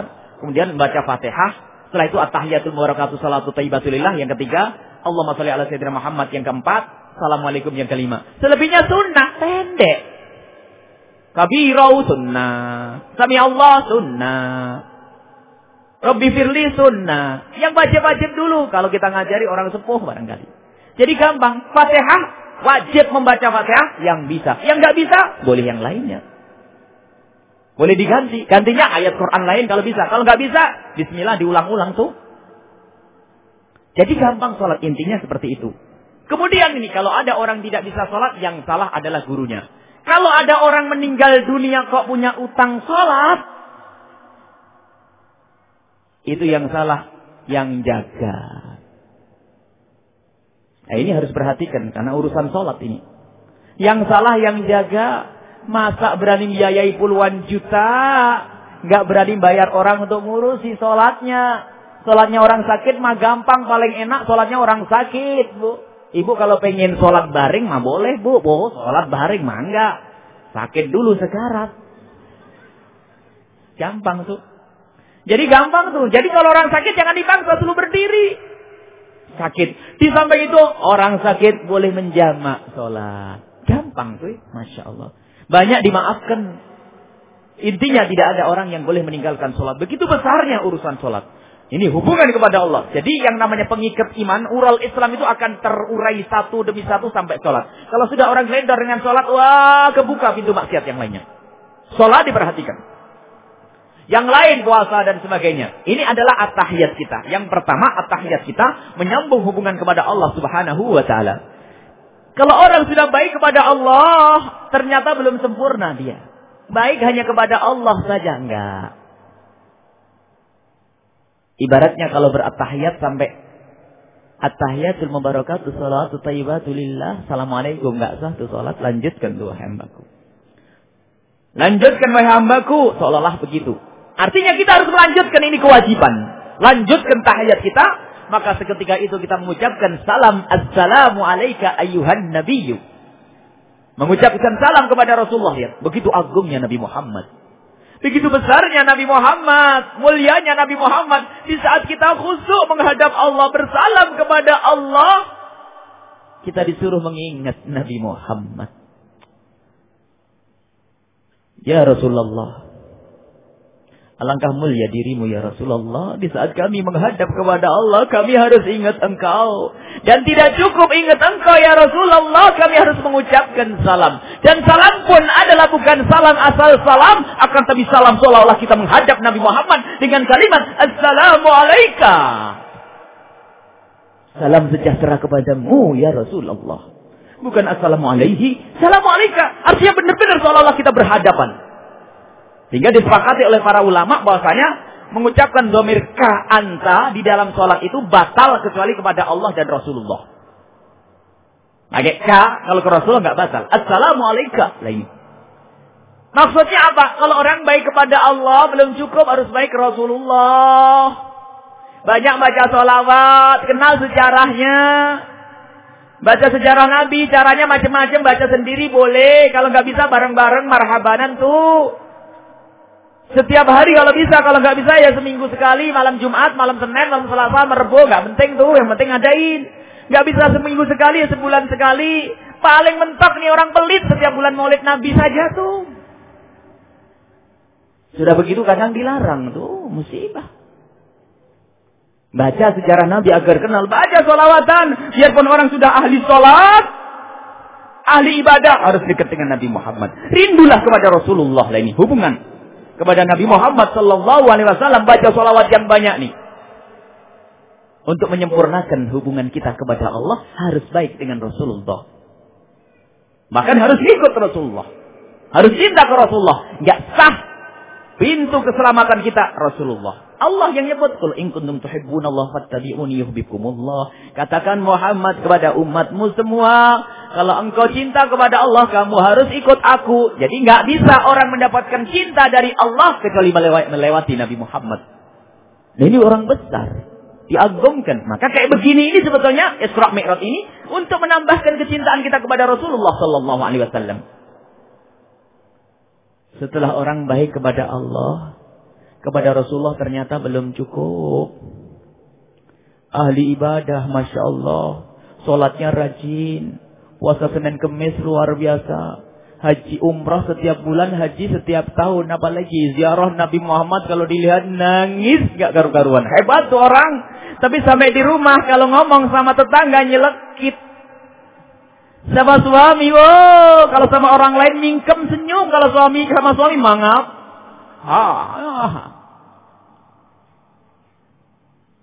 Di kantor bapak itu bagus, Pak Haji itu Masya Allah supel di kantor wibawa, sahdu, sejuk, sama istri ngerendahkan ada. Ustaz bagus, lagi ceramah Masya Allah sahdu, sampai di rumah nggak bisa akur sama istri. Nggak bisa. Orang baik kepada Allah, baik kepada Rasulullah belum sempurna. Harus baik kepada manusia. Dilihat dalam sholat kita. Setelah kita mengucapkan salam kepada Rasulullah, kita melanjutkan Assalamu alaina. Salam sejahtera ya Allah, semoga Kau limpahkan kepada kami. Kami ini semua, nggak ada yang dikecualikan di sini. Semua ya Allah, tetanggaku, ponaanku, anakku, bibiku, pembantuku, semuanya masuk di sini. Ikrar di dalam hati sekaligus memohon kepada Allah agar Allah memberikan kebaikan kepada mereka. Ini penting. Ikrar. Assalamu alaina, ya Allah berikan kebaikan kepada tetangga kami. Semuanya. Nggak ada dikecualikan di sini.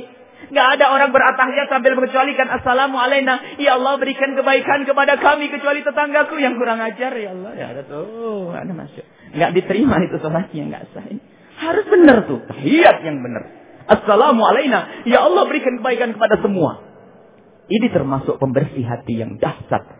Dalam hadis yang diriwayatkan oleh Imam Muslim dari Abi Darda radhiyallahu anhu, "Ma min 'abdin muslimin yad'u li akhihi al-muslimi 'ala dhahril ghaibi illa wa qala al-malaku wa laka bimislin." Tidak ada orang mendoakan saudaranya di saat saudaranya enggak ada di hadapannya. Lagi jauhan tempatnya, kok mendoakan, tak taunya malaikat doakan kita tuh. Kita doakan orang. Keluarga di rumah, tetangga kita doain dari sini dengan diam, Masya Allah, semoga begini. Malaikat doain kita, lihat. Lebih cepat dikabul tuh, Masya Allah. Karena apa? Ini doa berangkat dari kebersihan hati. Sebab orang kalau hatinya tidak bersih, susah mendoakan di balik layar. Kalau mendoakan di depan mukanya mah bisa basa-basi tuh, Pak kita baru dikasih sarung sama satu Pak Haji, Masya Allah, Pak Haji semoga rezekinya tambah banyak, semoga Masya Allah, iya, minta dikasih baju koko tuh, tambahan. Bisa basa-basi kalau di depan mukanya, tapi coba yang tulus dibawa ke rumah itu sarung, lalu kita doakan, ya Allah yang ngasih sarung aku ini, ya Allah, semoga rezekinya tambah, anaknya tambah. Semua itu soleha, istri tambah soleha, baik semuanya. Ini rezekinya tambah, didoain, tulus tuh. Orang nggak bisa mendoain orang lain di saat tidak ada di hadapannya kecuali hatinya bersih dulu. Kalau ada dengki, ngapain doain biar mati? Ngapain doain biar? Kalau hati kotor begitu. Nah, ini pembersih hati. Makanya kalau orang kotor hatinya, bersihkan dengan mendoakan orang lain. Ini resep dari Rasul harus diambil. Jangan dibiarkan orang sakit hati dengan dengki dan dendam. Jangan dipiara. Orang ngedendam itu capek. Orang dengki capek. Orang dendam berpikir untuk menjerumuskan. Kalau seandainya aku punya jin tak kekik. Nah, ini untung nggak bisa punya jin ini. Jadi kalau memang orang dendam sama dengki, kalau dengki semoga hancur, jelek semuanya. Dan jangan doain yang jelek deh. Kalau doa yang baik-baik aja lah. Doain jelek tuh rugi. Pokoknya kalau doa jelek rugi. Doain yang baik. Kalau doa baik tuh Masya Allah menguntungkan. Kalau doa jelek itu akan melambung doa itu ke langit, ke atas langit 7. Dalam sebuah hadis disebutkan, kalau ada orang mendoakan orang lain dengan doa yang jelek akan melambung ke atas langit 7 kemudian turun lagi itu.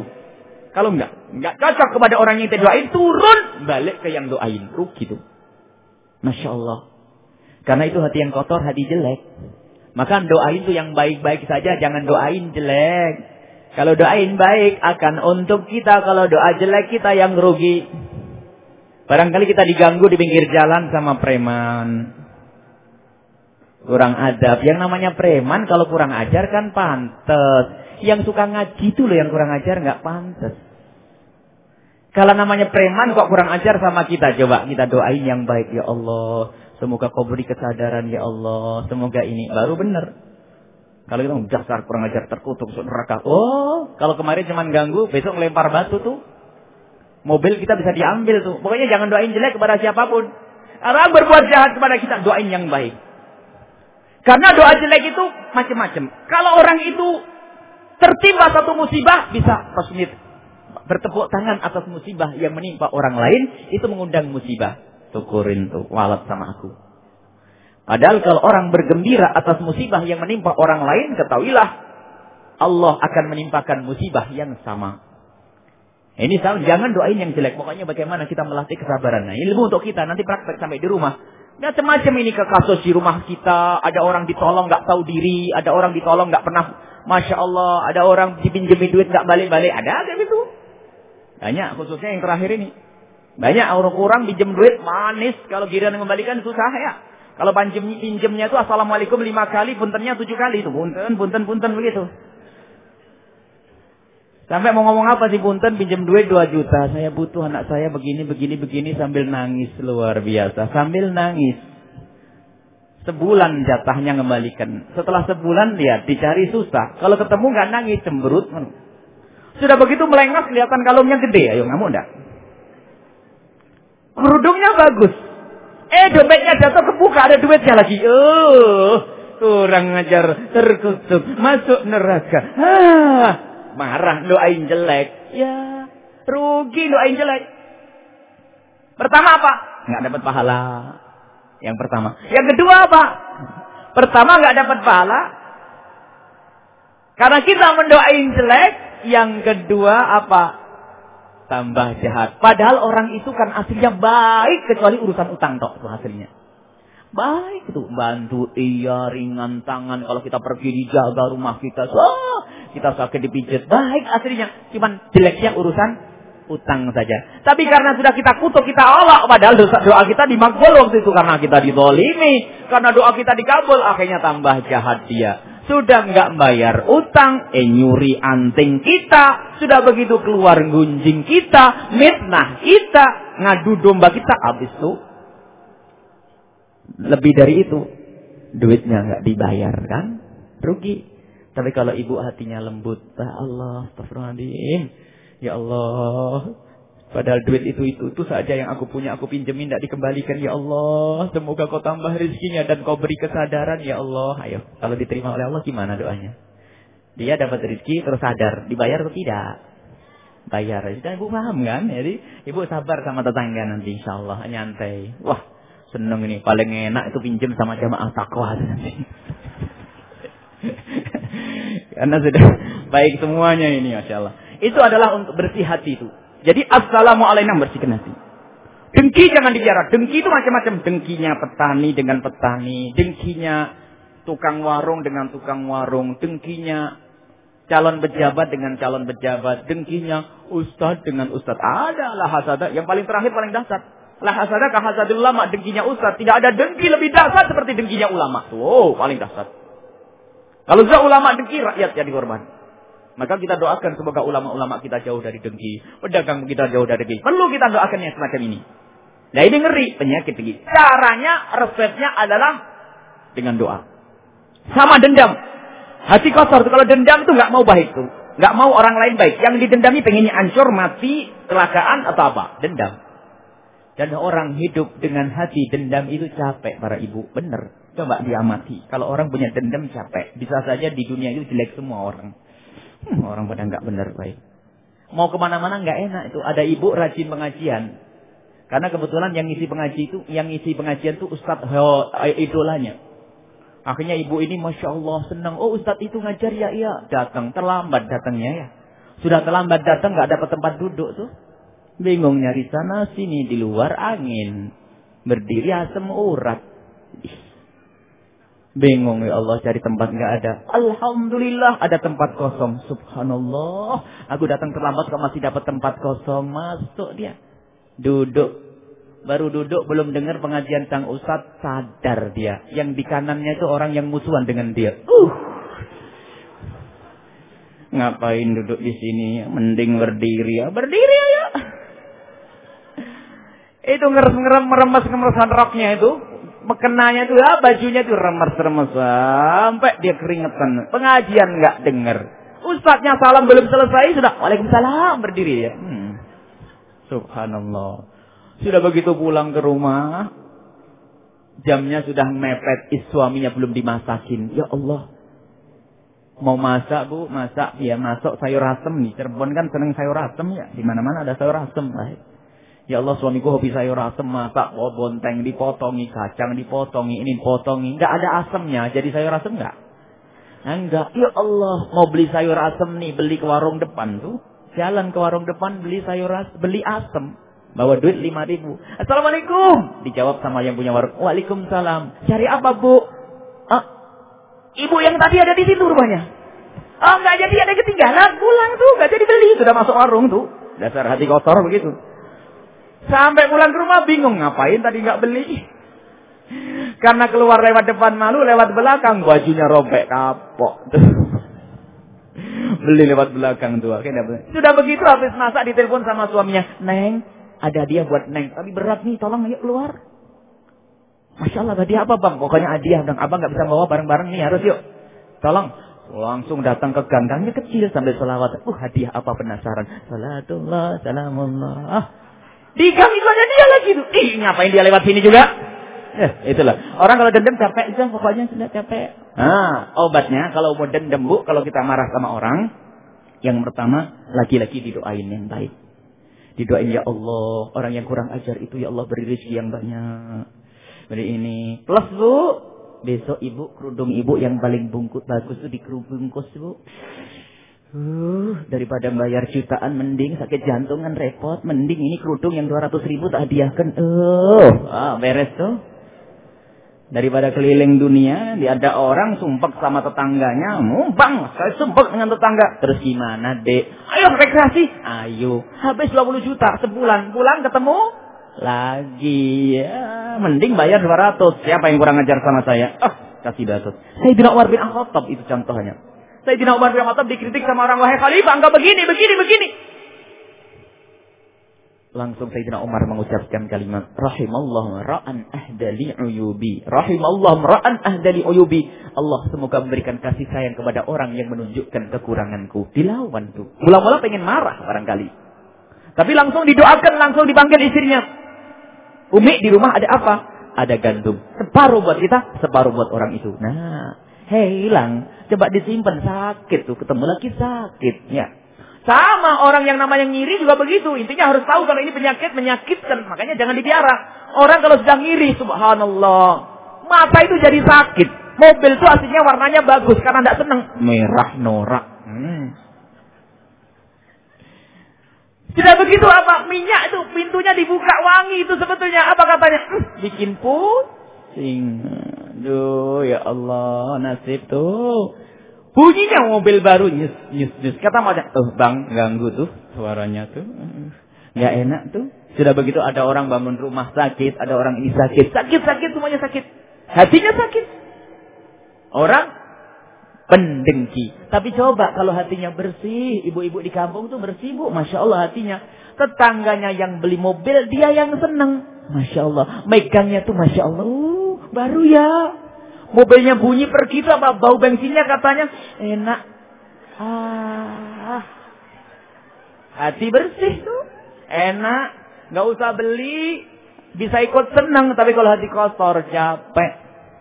Ini orang-orang kampung, ibu di kampung polos, hatinya bersih nyaman, nggak ada rasa dendam, nggak ada permusuhan. Lihat, kita perlu itu memerangi. Cara memeranginya adalah dengan cara berdoa. Plus nanti ngucapin selamat dipaksain kalau kaki melangkah susah. Besok pagi harus berangkat. Ngucapin selamat. Tetanggamu beli mobil. Ngerti ndak?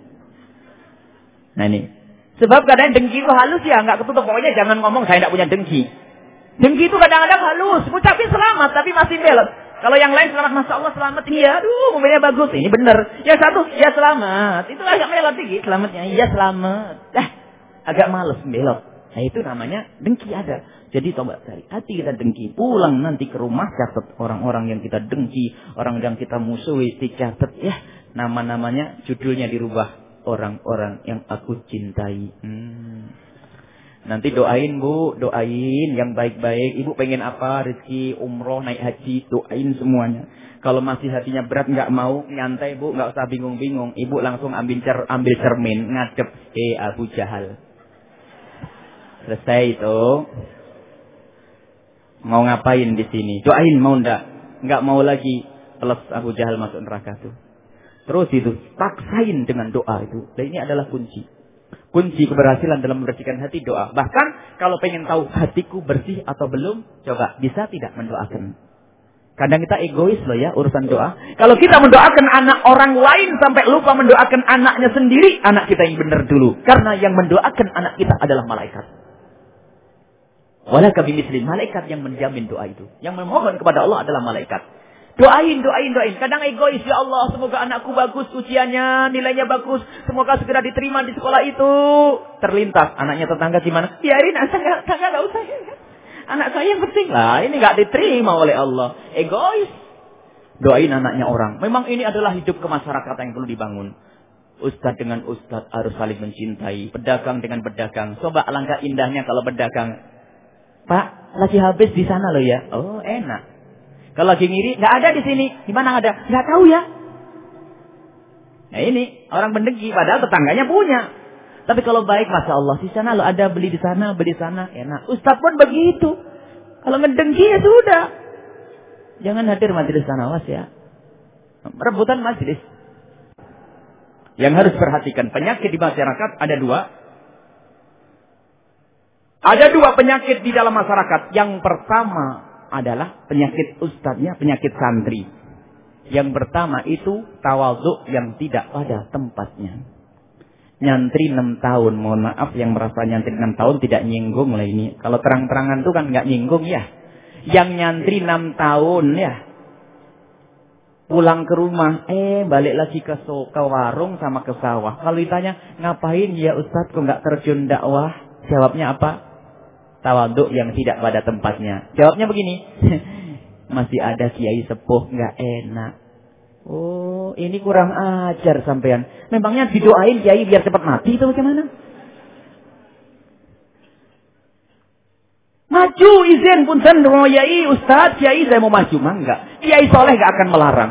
Sebab urusan dakwah yang izini Rasulullah. Di tempat mana, jam berapa, di mana, ini Rasulullah yang izini. Jangan tawadhu yang tidak pada tempatnya. Bila kalau nunggu tua, yang ngomong ini kapan harus ceramahnya? Nunggu tua, nunggu 60 tahun, baru ceramah 2 kali mati. Ini penyakit yang pertama adalah tawadhu yang tidak pada tempat. Ayo bangkit. Biarpun ada kiai sepuh, enggak tolong. Kiai sepuh, tolong bantu saya. Ini harus bangkit. Oh, nggak ada orang sekolah yang akidahnya sesat saja. Sekolah 1 tahun bisa jadi khotib tuh. Penceramah. Lah ini yang mondok 7 tahun kok tidur, Ustaz. Apa nggak malu sama Rasulullah nih? Ayo bangkit mana? Jangan mengatakan wah nggak ada medan. Banyak medan. Wong kita itu hampir setiap malam pengajian itu. Setiap tempat kok tempat baru herannya itu. Padahal kita di Cirebon sudah 4 tahun lebih, hampir 5 tahun. Ini baru lagi. Loh, belum masuk. Ini belum pernah masuk. Subhanallah. Begitu luasnya medan dakwah itu. Jadi nggak usah rebutan, banyak tempat tuh. Ini penyakit yang pertama. Tawadhu tidak pada tempatnya. Yang kedua adalah ini lebih bahaya lagi. Kalau ada orang mau nongol di pentung. Ini musibah. Lah ini bab yang dengki ini. Nggak pengen ada orang lain maju. Padahal urusan dakwah harus kita yakini itu adalah beban yang ada di atas pundak kita. 1 kuintal. Kalau ada orang nyamber, saya ambil 10 kilo lah. Senang kan? 10 kilo lagi. Senang. Tapi ini, wah ini wilayah saya diambil nih. Bagian saya nih. Masjid saya nih. Tempat saya nih. Wah musibah. Ini muncul Abu Jahal baru. Pokoknya begini, Anda tidak usah nilai orang. Kalau Anda menjadi ustadz, ya jangan sampai Anda mendengki. Kalau Anda didengki, katrol tuh, Anda bakal naik pangkat tuh. Jangan mendengki, Anda harus latih senang. Doakan majelisnya orang lain, doakan majelisnya teman kita, doakan majelisnya orang seperjuangan kita. Sudah. Ilmu kita akan manfaat nanti. Kalau didengar orang ada gunanya. Sebab pendengki ilmunya tidak bisa ditukar ke orang lain. Tidak bisa pindah ke orang lain. Karena bukan as ustadz yang sesungguhnya. Maka kita harus bersih diri. Ingat, ilmu untuk diri kita sendiri. Bukan untuk mengoreksi orang lain. Yang terakhir, lihat ini. Barangkali sudah malam waktunya. Nah, kalau kita hendak keluar dari sholat, tolong diperhatikan. Kalau kita hendak keluar dari sholat, kita mengucapkan kalimat dan zikir. Dan itu bukan la ilaha illallah, bukan subhanallah, bukan Allahu Akbar. Tapi ternyata di saat kita hendak keluar dari sholat, kita mengucapkan kalimat yang indah, yaitu Assalamualaikum. Loh, kok ini yang dipilihkan oleh Allah? Ada apa dengan ini? Maksudnya agar tahu, Bu, habis ini ketemu suami lo ya, jangan cemberut saja. Masa senyumnya kalau gajian saja, kan nggak benar. Bapak ketemu suami, ketemu istri, sebentar lagi harus senyum. Indah maksudnya kita siap berhadapan dengan tetangga kita, orang bersama kita dengan keindahan. Pembantu, lihat, pembantu manusia. Laisa minna man lam yuqir kabirana. Biarpun itu pembantu, kalau lebih tua dari kita, kita hormati. Dengan salam nih. Jangan dididik anak kita dengan kesombongan gaya hidup bos-bosan. Bisa bosok nanti tuh. Bos, rendahin orang lain. Nggak diterima oleh Allah. Rasulullah itu adab. Kalau kita punya pembantu lebih tua, tolong adab nih. Karena kita sudah assalamualaikum ya. Adabnya apa? Coba ngomong yang baik. Punten Bu, mohon maaf, tolong bikinin kopi. Setelah dibuatkan, terima kasih. Aduh mohon maaf Bu, repotin. Tidak ada masalah ngomong begitu, kan indah. Udah sore ini, wah, gaya. Kadang-kadang dibuat-buat. Action. Baru kaya. Main perintah, main sini. Wah, musibah. Nah ini ada. Itu adalah watak yang jelek. Jadi assalamualaikum harus baik kepada semuanya. Enggak, orang tua, tetangga. Maka kita harus koreksi kalau memang sudah sholat. Gimana hubungan kita dengan orang tua kita? Kadang kita sudah sehat, kita sudah berhasil. Orang tua kita giliran sudah jalannya tertati-tati. Jalannya mulai bungkuk, kulit keriput, mata kabur. Kita kadang masih sering merintah. Nggak malu kepada Allah. Orang tua tuh anak durhaka. Nggak bakal bahagia dunia akhirat. Dengan saudara kadang-kadang Masya Allah rebutan waris. Innalillah. Waktu masa kecil nama akur, berduaan ayem. Masa kecil lagi belum paham, otaknya belum ada. Giliran sudah pada pinter, gelarnya macam-macam ya. Namanya gelar sekarang macam-macam. Ada yang insinyur, ada sarjana, ada dokter, ada ustaz, ada kiai. Jangan dianggap kiai agak rebutan. Ada. Yang rebutan waris bukan saja orang kaya, orang melarat pun bisa. Yang ditinggal tikar 3 lembar sama gelas 2 dosen, rebutan tuh. Karena intinya yang penting aku masuk neraka itu. Tidak orang bodoh saja, yang alim pun bisa. Kiai mati, anaknya 2. Kosnya dibagi itu. 200 orang. Karena siap anak kos bayar kan? Sudah begitu kantin cuma 1. Bingung lu, kantinnya 1 gimana? Buat 1. Tapi ada perjanjian. Kita boleh buat 2 tapi 1. Yang jual bakwan gak boleh jual yang lainnya. Saudara. Jadi yang namanya penyakit hati orang tidak baik, itu bisa saja merusak hubungan saudara. Kakak adik musuhan, gak akur ada. Dengan tetangga nggak akur. Dengan tetangga, Masya Allah, nggak akur ada. Hati-hati. Ngiri dengan tetangga, Masya Allah. Jadi kita assalamualaikum harus kita benar-benar salam yang sesungguhnya. Ayo kita tengok. Dengan suami kayak apa. Dengan istri seperti apa. Hati-hati. Kalau kita zalim kepada orang. Kalau seorang laki-laki memukul perempuan di luar itu dosa. Tapi kalau memukul istri dosa plus dosa. Ngeri. Lah kok milih neraka aja yang paling dalam ya. Kalau nempelin jangan istri lah. Tembok. Tuh. Istri dipukul. Ibu-ibu juga begitu. Tolonglah suami nih. Disenengkan. Suami capek Bu. Senyum yang banyak. Cemberut. Melulu Bu. Tahu cemberut? Yang cantik saja cemberut jelek. Apalagi yang pas-pasan. Coba tanya bapak-bapak. Paham tuh? Yang cantik saja cemberut jelek. Makanya jangan cemberut, rugi deh kalau cemberut. Jangan cemberut. Sudah. Kadang-kadang ibu-ibu ini Masya Allah, ibu harus sayang dong sama suami. Bapak-bapak ini biar ayem di rumah. Tapi kadang-kadang ibu-ibu ini Masya Allah, kalau lagi arisan, waduh dandanannya cantik-cantik. Giliran sama suaminya dapat daster jelek. Itu juga nggak benar, tolong diperhatikan. Nah ini Assalamualaikumnya belum benar. Sama suami yang baik. Pengabdian suami. Istri baik pada suami, suami kepada istri baik. Anak-anak pun begitu kepada anak, kepada tetangga. Anak yang berbakti pada orang tua, hati-hati. Biasanya permasalahan jodohnya, hati-hati. Kadang-kadang membela orang yang baru kenal 3 tahun, lupa ibunya. Daftar neraka paling dalam aja, baru kenal. Demi cinta. Oh, bulan madunya di atas awan. Nah, itu sudah. Kalau sudah bahasa-bahasa cinta ngelantur, nggak masuk akal. Dan perempuan kadang-kadang, iya mau bohong tuh. Jadi sering sampai rela meninggalkan orang tuanya. Padahal orang tuanya mendidik 25 tahun atau 20 tahun didik dilupakan. Kan saya tidak boleh bohong, masa dengan orang itu bohong. Saya kan mengkhianati kalau enggak. Ibunya dikhianati nggak sadar tuh.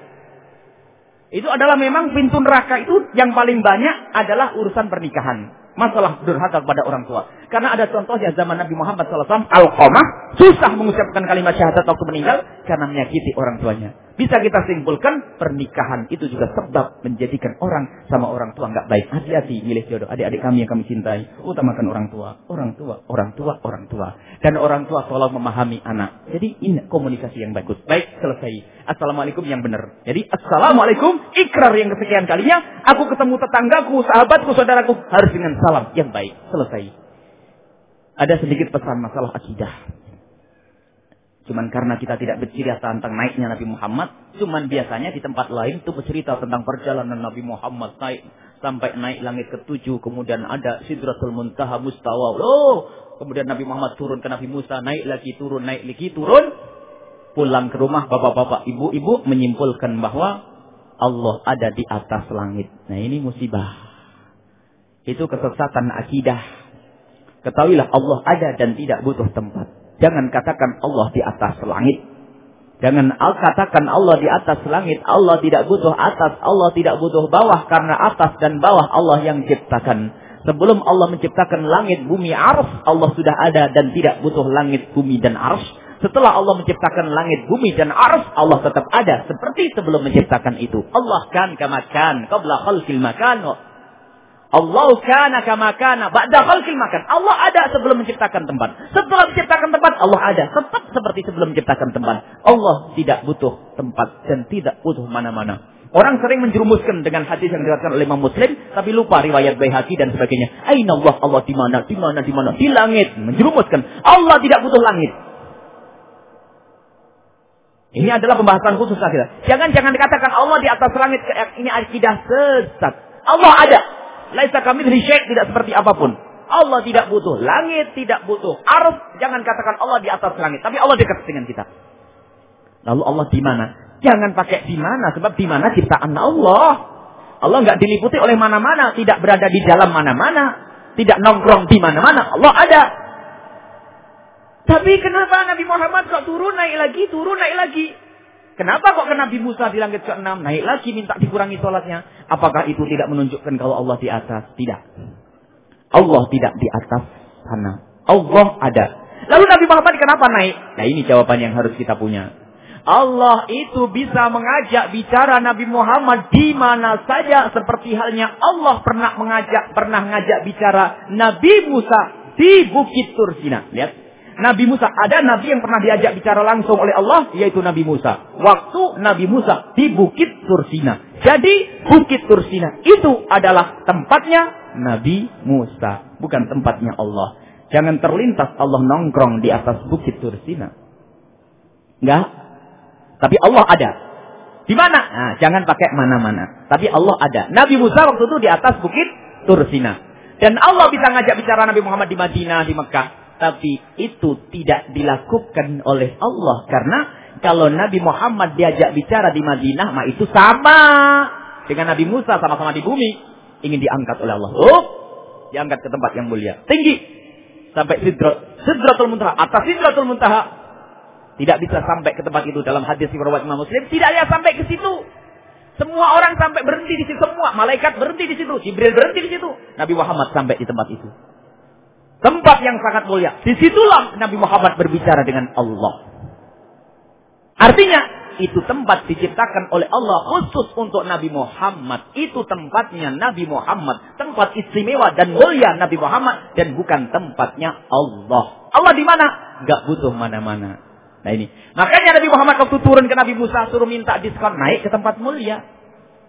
Karena tempat mulia mudah dikabul. Dialognya dengan di situ dengan Allah. Ya kayak orang kenapa ke masjid, itikaf di masjid bukan karena Allah ada di mihrab sana, bukan. Kita ke Mekah bukan karena Allah sembunyi di balik Ka'bah, bukan. Karena tempat mulia itu ya kayak ini, tempat mulia. Allah ada. Tapi nggak butuh tempat. Karena sekarang sudah mulai tersebar Allah di atas langit. Ini di TK-TK akhir zaman ini, hati-hati kalau anak kita sekolah TK, kok ada pendidikan Allah di mana? Di langit. Tolong dicabut itu anak atau gurunya diusir karena bermasalah ini orang. Mengajari akidah yang nggak benar, kayak nggak ada yang penting. Itu membahayakan akidah. Allah tidak butuh mana-mana. Ini pembahasan akidah sebetulnya yang harus dibahas secara khusus dan detail, tapi nggak apa-apa kita sisipkan. Dan juga mohon kalau berbicara juga bahasa tauhid lah, jangan pakai bahasa subhat. Kadang-kadang orang itu nyebut Allah susah ya kalau mengatakan gimana Pak? Ya sudahlah karena sudah kejadian yang begini apa boleh buat ya saya serahkan kepada yang di atas. Ya semua sudah diatur sama yang di atas ya. Ini kan semua dari yang di atas ya, semua saya atas, mulai tadi atas. Itu tidak sama coro kepinting itu bisa ngamuk tuh. Ngomong Allah kok susah. Coba kah? Iya semua aku serahkan kepada Allah pahala zikir satu atas. Ini kebiasaan ya, yang di atas nyebut Allah berat, nggak bisa zikir ya. Kira-kira yang tauhid atas Allah coba. Allah, ini Allah selesai. Katakan Allah, jangan atas. Baik, ini saja masalah akidah. Jangan sampai kita sesat masalah-masalah semacam ini. Allah ada dan Allah tidak butuh tempat. Allah ada. Jangan katakan Allah di mana-mana, sebab mana juga tempat. Allah ada. Kalau mengatakan Allah di mana-mana, hulul. Di kotoran di ini. Allah ada. Allah enggak butuh tempat, ini akidah. Dan barangkali memang jarang disebut-sebut, kadang kita terbawa, apalagi sering nonton film Baratayuda sama Ramadan naik kahyangan tuh dewa-dewi di atas kahyangan di atas celana. Nah, ya enggak. Jadi ketahuilah iman ini akidah. Nah, ini adalah yang sering terjumus dalam kisah Isra Mi'raj. Dan kisah kayak begini disebutkan dalam buku Isra Mi'rajnya Ibnu Abbas itu. Kesesatan-kesesatan kayak begini ini. Baik, kita tutup dengan doa. Mohon maaf tidak ada tanya jawab karena waktu. Bismillahirrahmanirrahim. Alhamdulillahirabbil alamin. Allahumma shalli ala sayyidina Muhammad wa ali sayyidina Muhammad. Allahumma arhamna wa la tu'adzibna wa surna wa la takhdulna wa afina wa la tumritna wa akrimna wa la tuhinna wa asirna wa la tuftin alaina innaka ala kulli syai'in qadir. Allahumma ya rabbana tahhir qulubana minal hazadi wal hikdi wan nifaq. Allahumma ya rabbana tahhir qulubana minan nifaqi wal hasadi wal hikdi wal riya'i wal kibri wa hassin furujana minal fahish. Allahumma ya Rabbana, ya Allah, bersihkan hati kami dari segala macam penyakitnya, ya Allah. Jauhkan hati kami dari kedengkian, ya Allah. Jauhkan hati kami dari dendam, ya Allah. Jika ada orang mendendam kepada kami, jika ada orang berbuat aniaya kepada kami, jika ada orang menyakiti kami mohon, ya Allah, berikan kepada mereka kemudahan, ya Allah. Berikan kepada mereka kesadaran dan ampuni mereka, ya Allah. Jangan kau siksa gara-gara berbuat aniaya kepada kami, ya Allah. Ya Allah, ya Allah. Siapapun mereka, ya Allah, ampuni mereka dan berikan kepada mereka bimbingan-Mu, ya Allah. Ya Allah, muliakan kami di dunia dan di akhirat, ya Allah. Jauhkan kami dari segala kehinaan, jauhkan kami dari segala kemaksiatan, ya Allah. Jauhkan kami dari kemaksiatan, ya Allah. Ampuni dosa kami, ya Allah. Dosa kami yang amat banyak, ya Allah. Hanya Engkau yang tahu, ya Allah. Dan kami pun tidak mampu menghitungnya. Dosa kami, ya Allah. Jangan sisakan sedikit pun dosa-dosa kami. Jangan Kau cabut nyawa kami sebelum Kau ampuni dosa kami. Kami tidak ingin masuk neraka-Mu. Sungguh neraka-Mu sangat mengerikan, ya Allah. Ampuni dosa kami. Mata kami yang pernah melihat yang haram. Mulut kami pernah mengucapkan yang haram. Telinga kami pernah mendengar yang haram. Anggota tubuh kami pernah kami lakukan untuk yang haram. Dan Engkau tahu itu semua, ya Allah. Maka ampuni dosa kami, ya Allah. Dan jauhkan kami dari segala dosa. Jauhkan kami dari segala kehinaan. Jauhkan kami, ya Allah, dari durhaka kepada orang tua kami. Orang tua kami, ya Allah. Orang tua kami yang telah baik kepada kami, akan tapi kami sering teledor, ya Allah.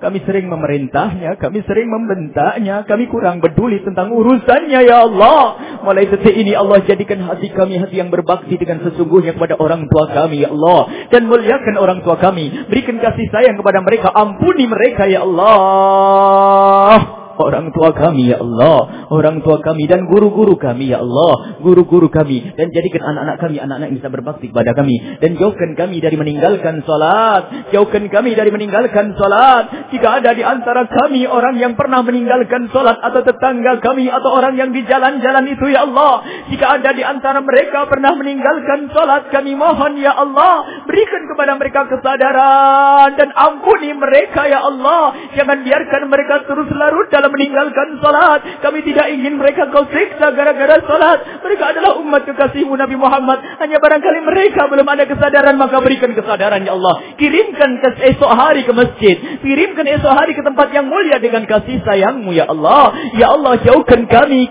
ya Allah, jauhkan kami dari zina yang busuk, hina dan kau hinakan ya Allah, yang saat ini orang pada tidak malu melakukannya. Di zaman ini, di saat ini, kehinaan zina terjadi di mana-mana ya Allah. Hanya kepadamu kami minta perlindungan ya Allah. Zaman ini ya Allah, maka ya Allah, jika Engkau yang melindungi, tidak akan ada yang terjerumus ya Allah. Jauhkan dari zina yang busuk. Dan jika ada di antara kami ada yang pernah terpeleset dalam hina dan busuknya zina, kami mohon ya Allah, ampuni mereka, berikan kesadaran kepada mereka, dan tutup aib mereka di dunia, sehingga mereka di dunia tetap mulia, dan muliakan di akhirat dengan surgamu. Jangan biarkan mereka terus larut dalam kehinaan zina ini ya Allah. Zina ini ya Allah, tutup ya Allah. Ya Allah, kami ya Allah, mereka adalah saudara-saudari kami, mereka adalah umat kekasihmu Nabi Muhammad. Jangan hinakan di dunia dan di akhirat ya Allah. Ya Allah, jauhkan kami semua dari memutus tali persaudaraan karena kedengkian kami dengan saudara, hingga kami rebutan waris. Jangan ya Allah, jauhkan kami dari rebutan waris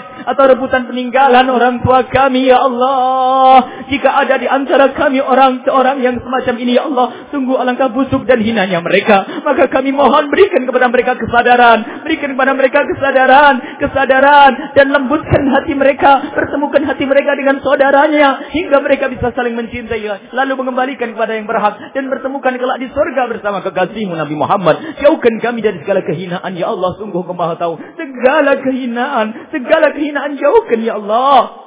Jika Engkau yang menjauhkan, tidak ada satupun orang yang mendekat ya Allah. Ya, tidak ada satupun kemaksiatan yang dekat kepada kami ya Allah. Iyyaka na'budu wa iyyaka nasta'in. Kepadamu ya Allah kami mengabdi, dan kepadamu lah kami ya Allah memohon pertolongan. Berikan kepada kami pertolongan untuk ibadah, untuk menjauhi kemaksiatan. Ibadah ya Allah. Kami sering teledor dan malas ya Allah. Malam-malam pun kami lalui dengan lelap tidur. Siang-siang pun kadang kami lakukan untuk melakukan maksiat. Maka ya Allah, keteledoran kami ampuni, dan berikan kepada kami kesadaran, dan bantulah kami untuk taat ya Allah yang Maha Pengasih, ya Allah yang Maha Penyayang, ya Allah yang Maha Pengampun. Mudahkanlah kami ya Allah untuk ziarah Makkah ya Allah. Ziarah Makkah menuai kerinduan kami kepada Ka'bahmu, kepada tempat harammu ya Allah, tempat mulia yang pernah Kau muliakan, tempat sujud kekasihmu Nabi Muhammad. Dan mudahkanlah kami untuk ziarah Madinah, ziarah kekasihmu Nabi Muhammad, ziarah kekasihmu Nabi Muhammad ya Allah. Ya Allah, mudahkan segala urusan kami, lapangkan rizki kami yang menghantarkan kepada ridhamu. Jika ada yang sakit, sembuhkan. Jika ada yang punya hutang, mudahkanlah kami dalam membayar hutang-hutang kami ya Allah. Ya Allah, berikan kepada kami ketulusan dan keikhlasan. Semua ya Allah yang berjuang di masjid ini, yang berjuang di pesantren kami ya Allah, yang membantu dakwah kami, siapapun mereka Engkau lebih tahu ya Allah. Bahkan banyak mereka yang kami tidak tahu, Engkau lebih tahu, maka kami mohon berikan kepada mereka ketulusan, keikhlasan. Gantilah apa yang mereka bantu keluarkan, gantilah apa yang mereka keluarkan dengan yang lebih baik ya Allah. Lipat gandakan rezeki mereka, mudahkan segala urusan mereka, jagalah keluarga mereka ya Allah. Berikan kebahagiaan kepada mereka di dunia dan di akhirat ya Allah. Berikan keikhlasan, dan kirimkan kepada kami orang tulus dan ikhlas. Jauhkan kami dari orang yang tidak ikhlas. Kirimkan kepada kami guru yang tulus dan ikhlas. Jauhkan kami dari guru yang tidak tulus dan ikhlas. Kirimkan kepada kami murid yang baik, yang tulus dan ikhlas. Jauhkan kami dari murid yang tidak baik dan tidak ikhlas. Kirimkan kepada kami orang-orang baik dan ikhlas ya Allah. Kami tidak mampu menyeleksi mereka ya Allah, tapi Engkau yang mampu menyeleksi. Jika ada orang jahat bersama kami, rubahlah menjadi yang baik ya Allah.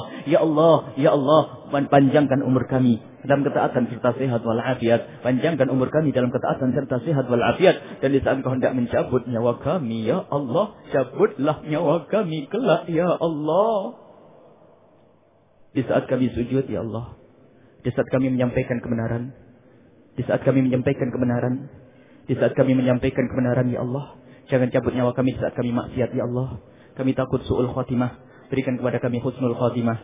Husnul khatimah, ya Allah. Husnul khatimah. Rabbana atina fid dunya hasanah wa fil akhirati hasanah wa qina adzabannar. Wa sallallahu ala sayyidina Muhammadin wa ala alihi wa sahbihi wasallam. Walhamdulillahirabbil alamin. Al-Fatihah.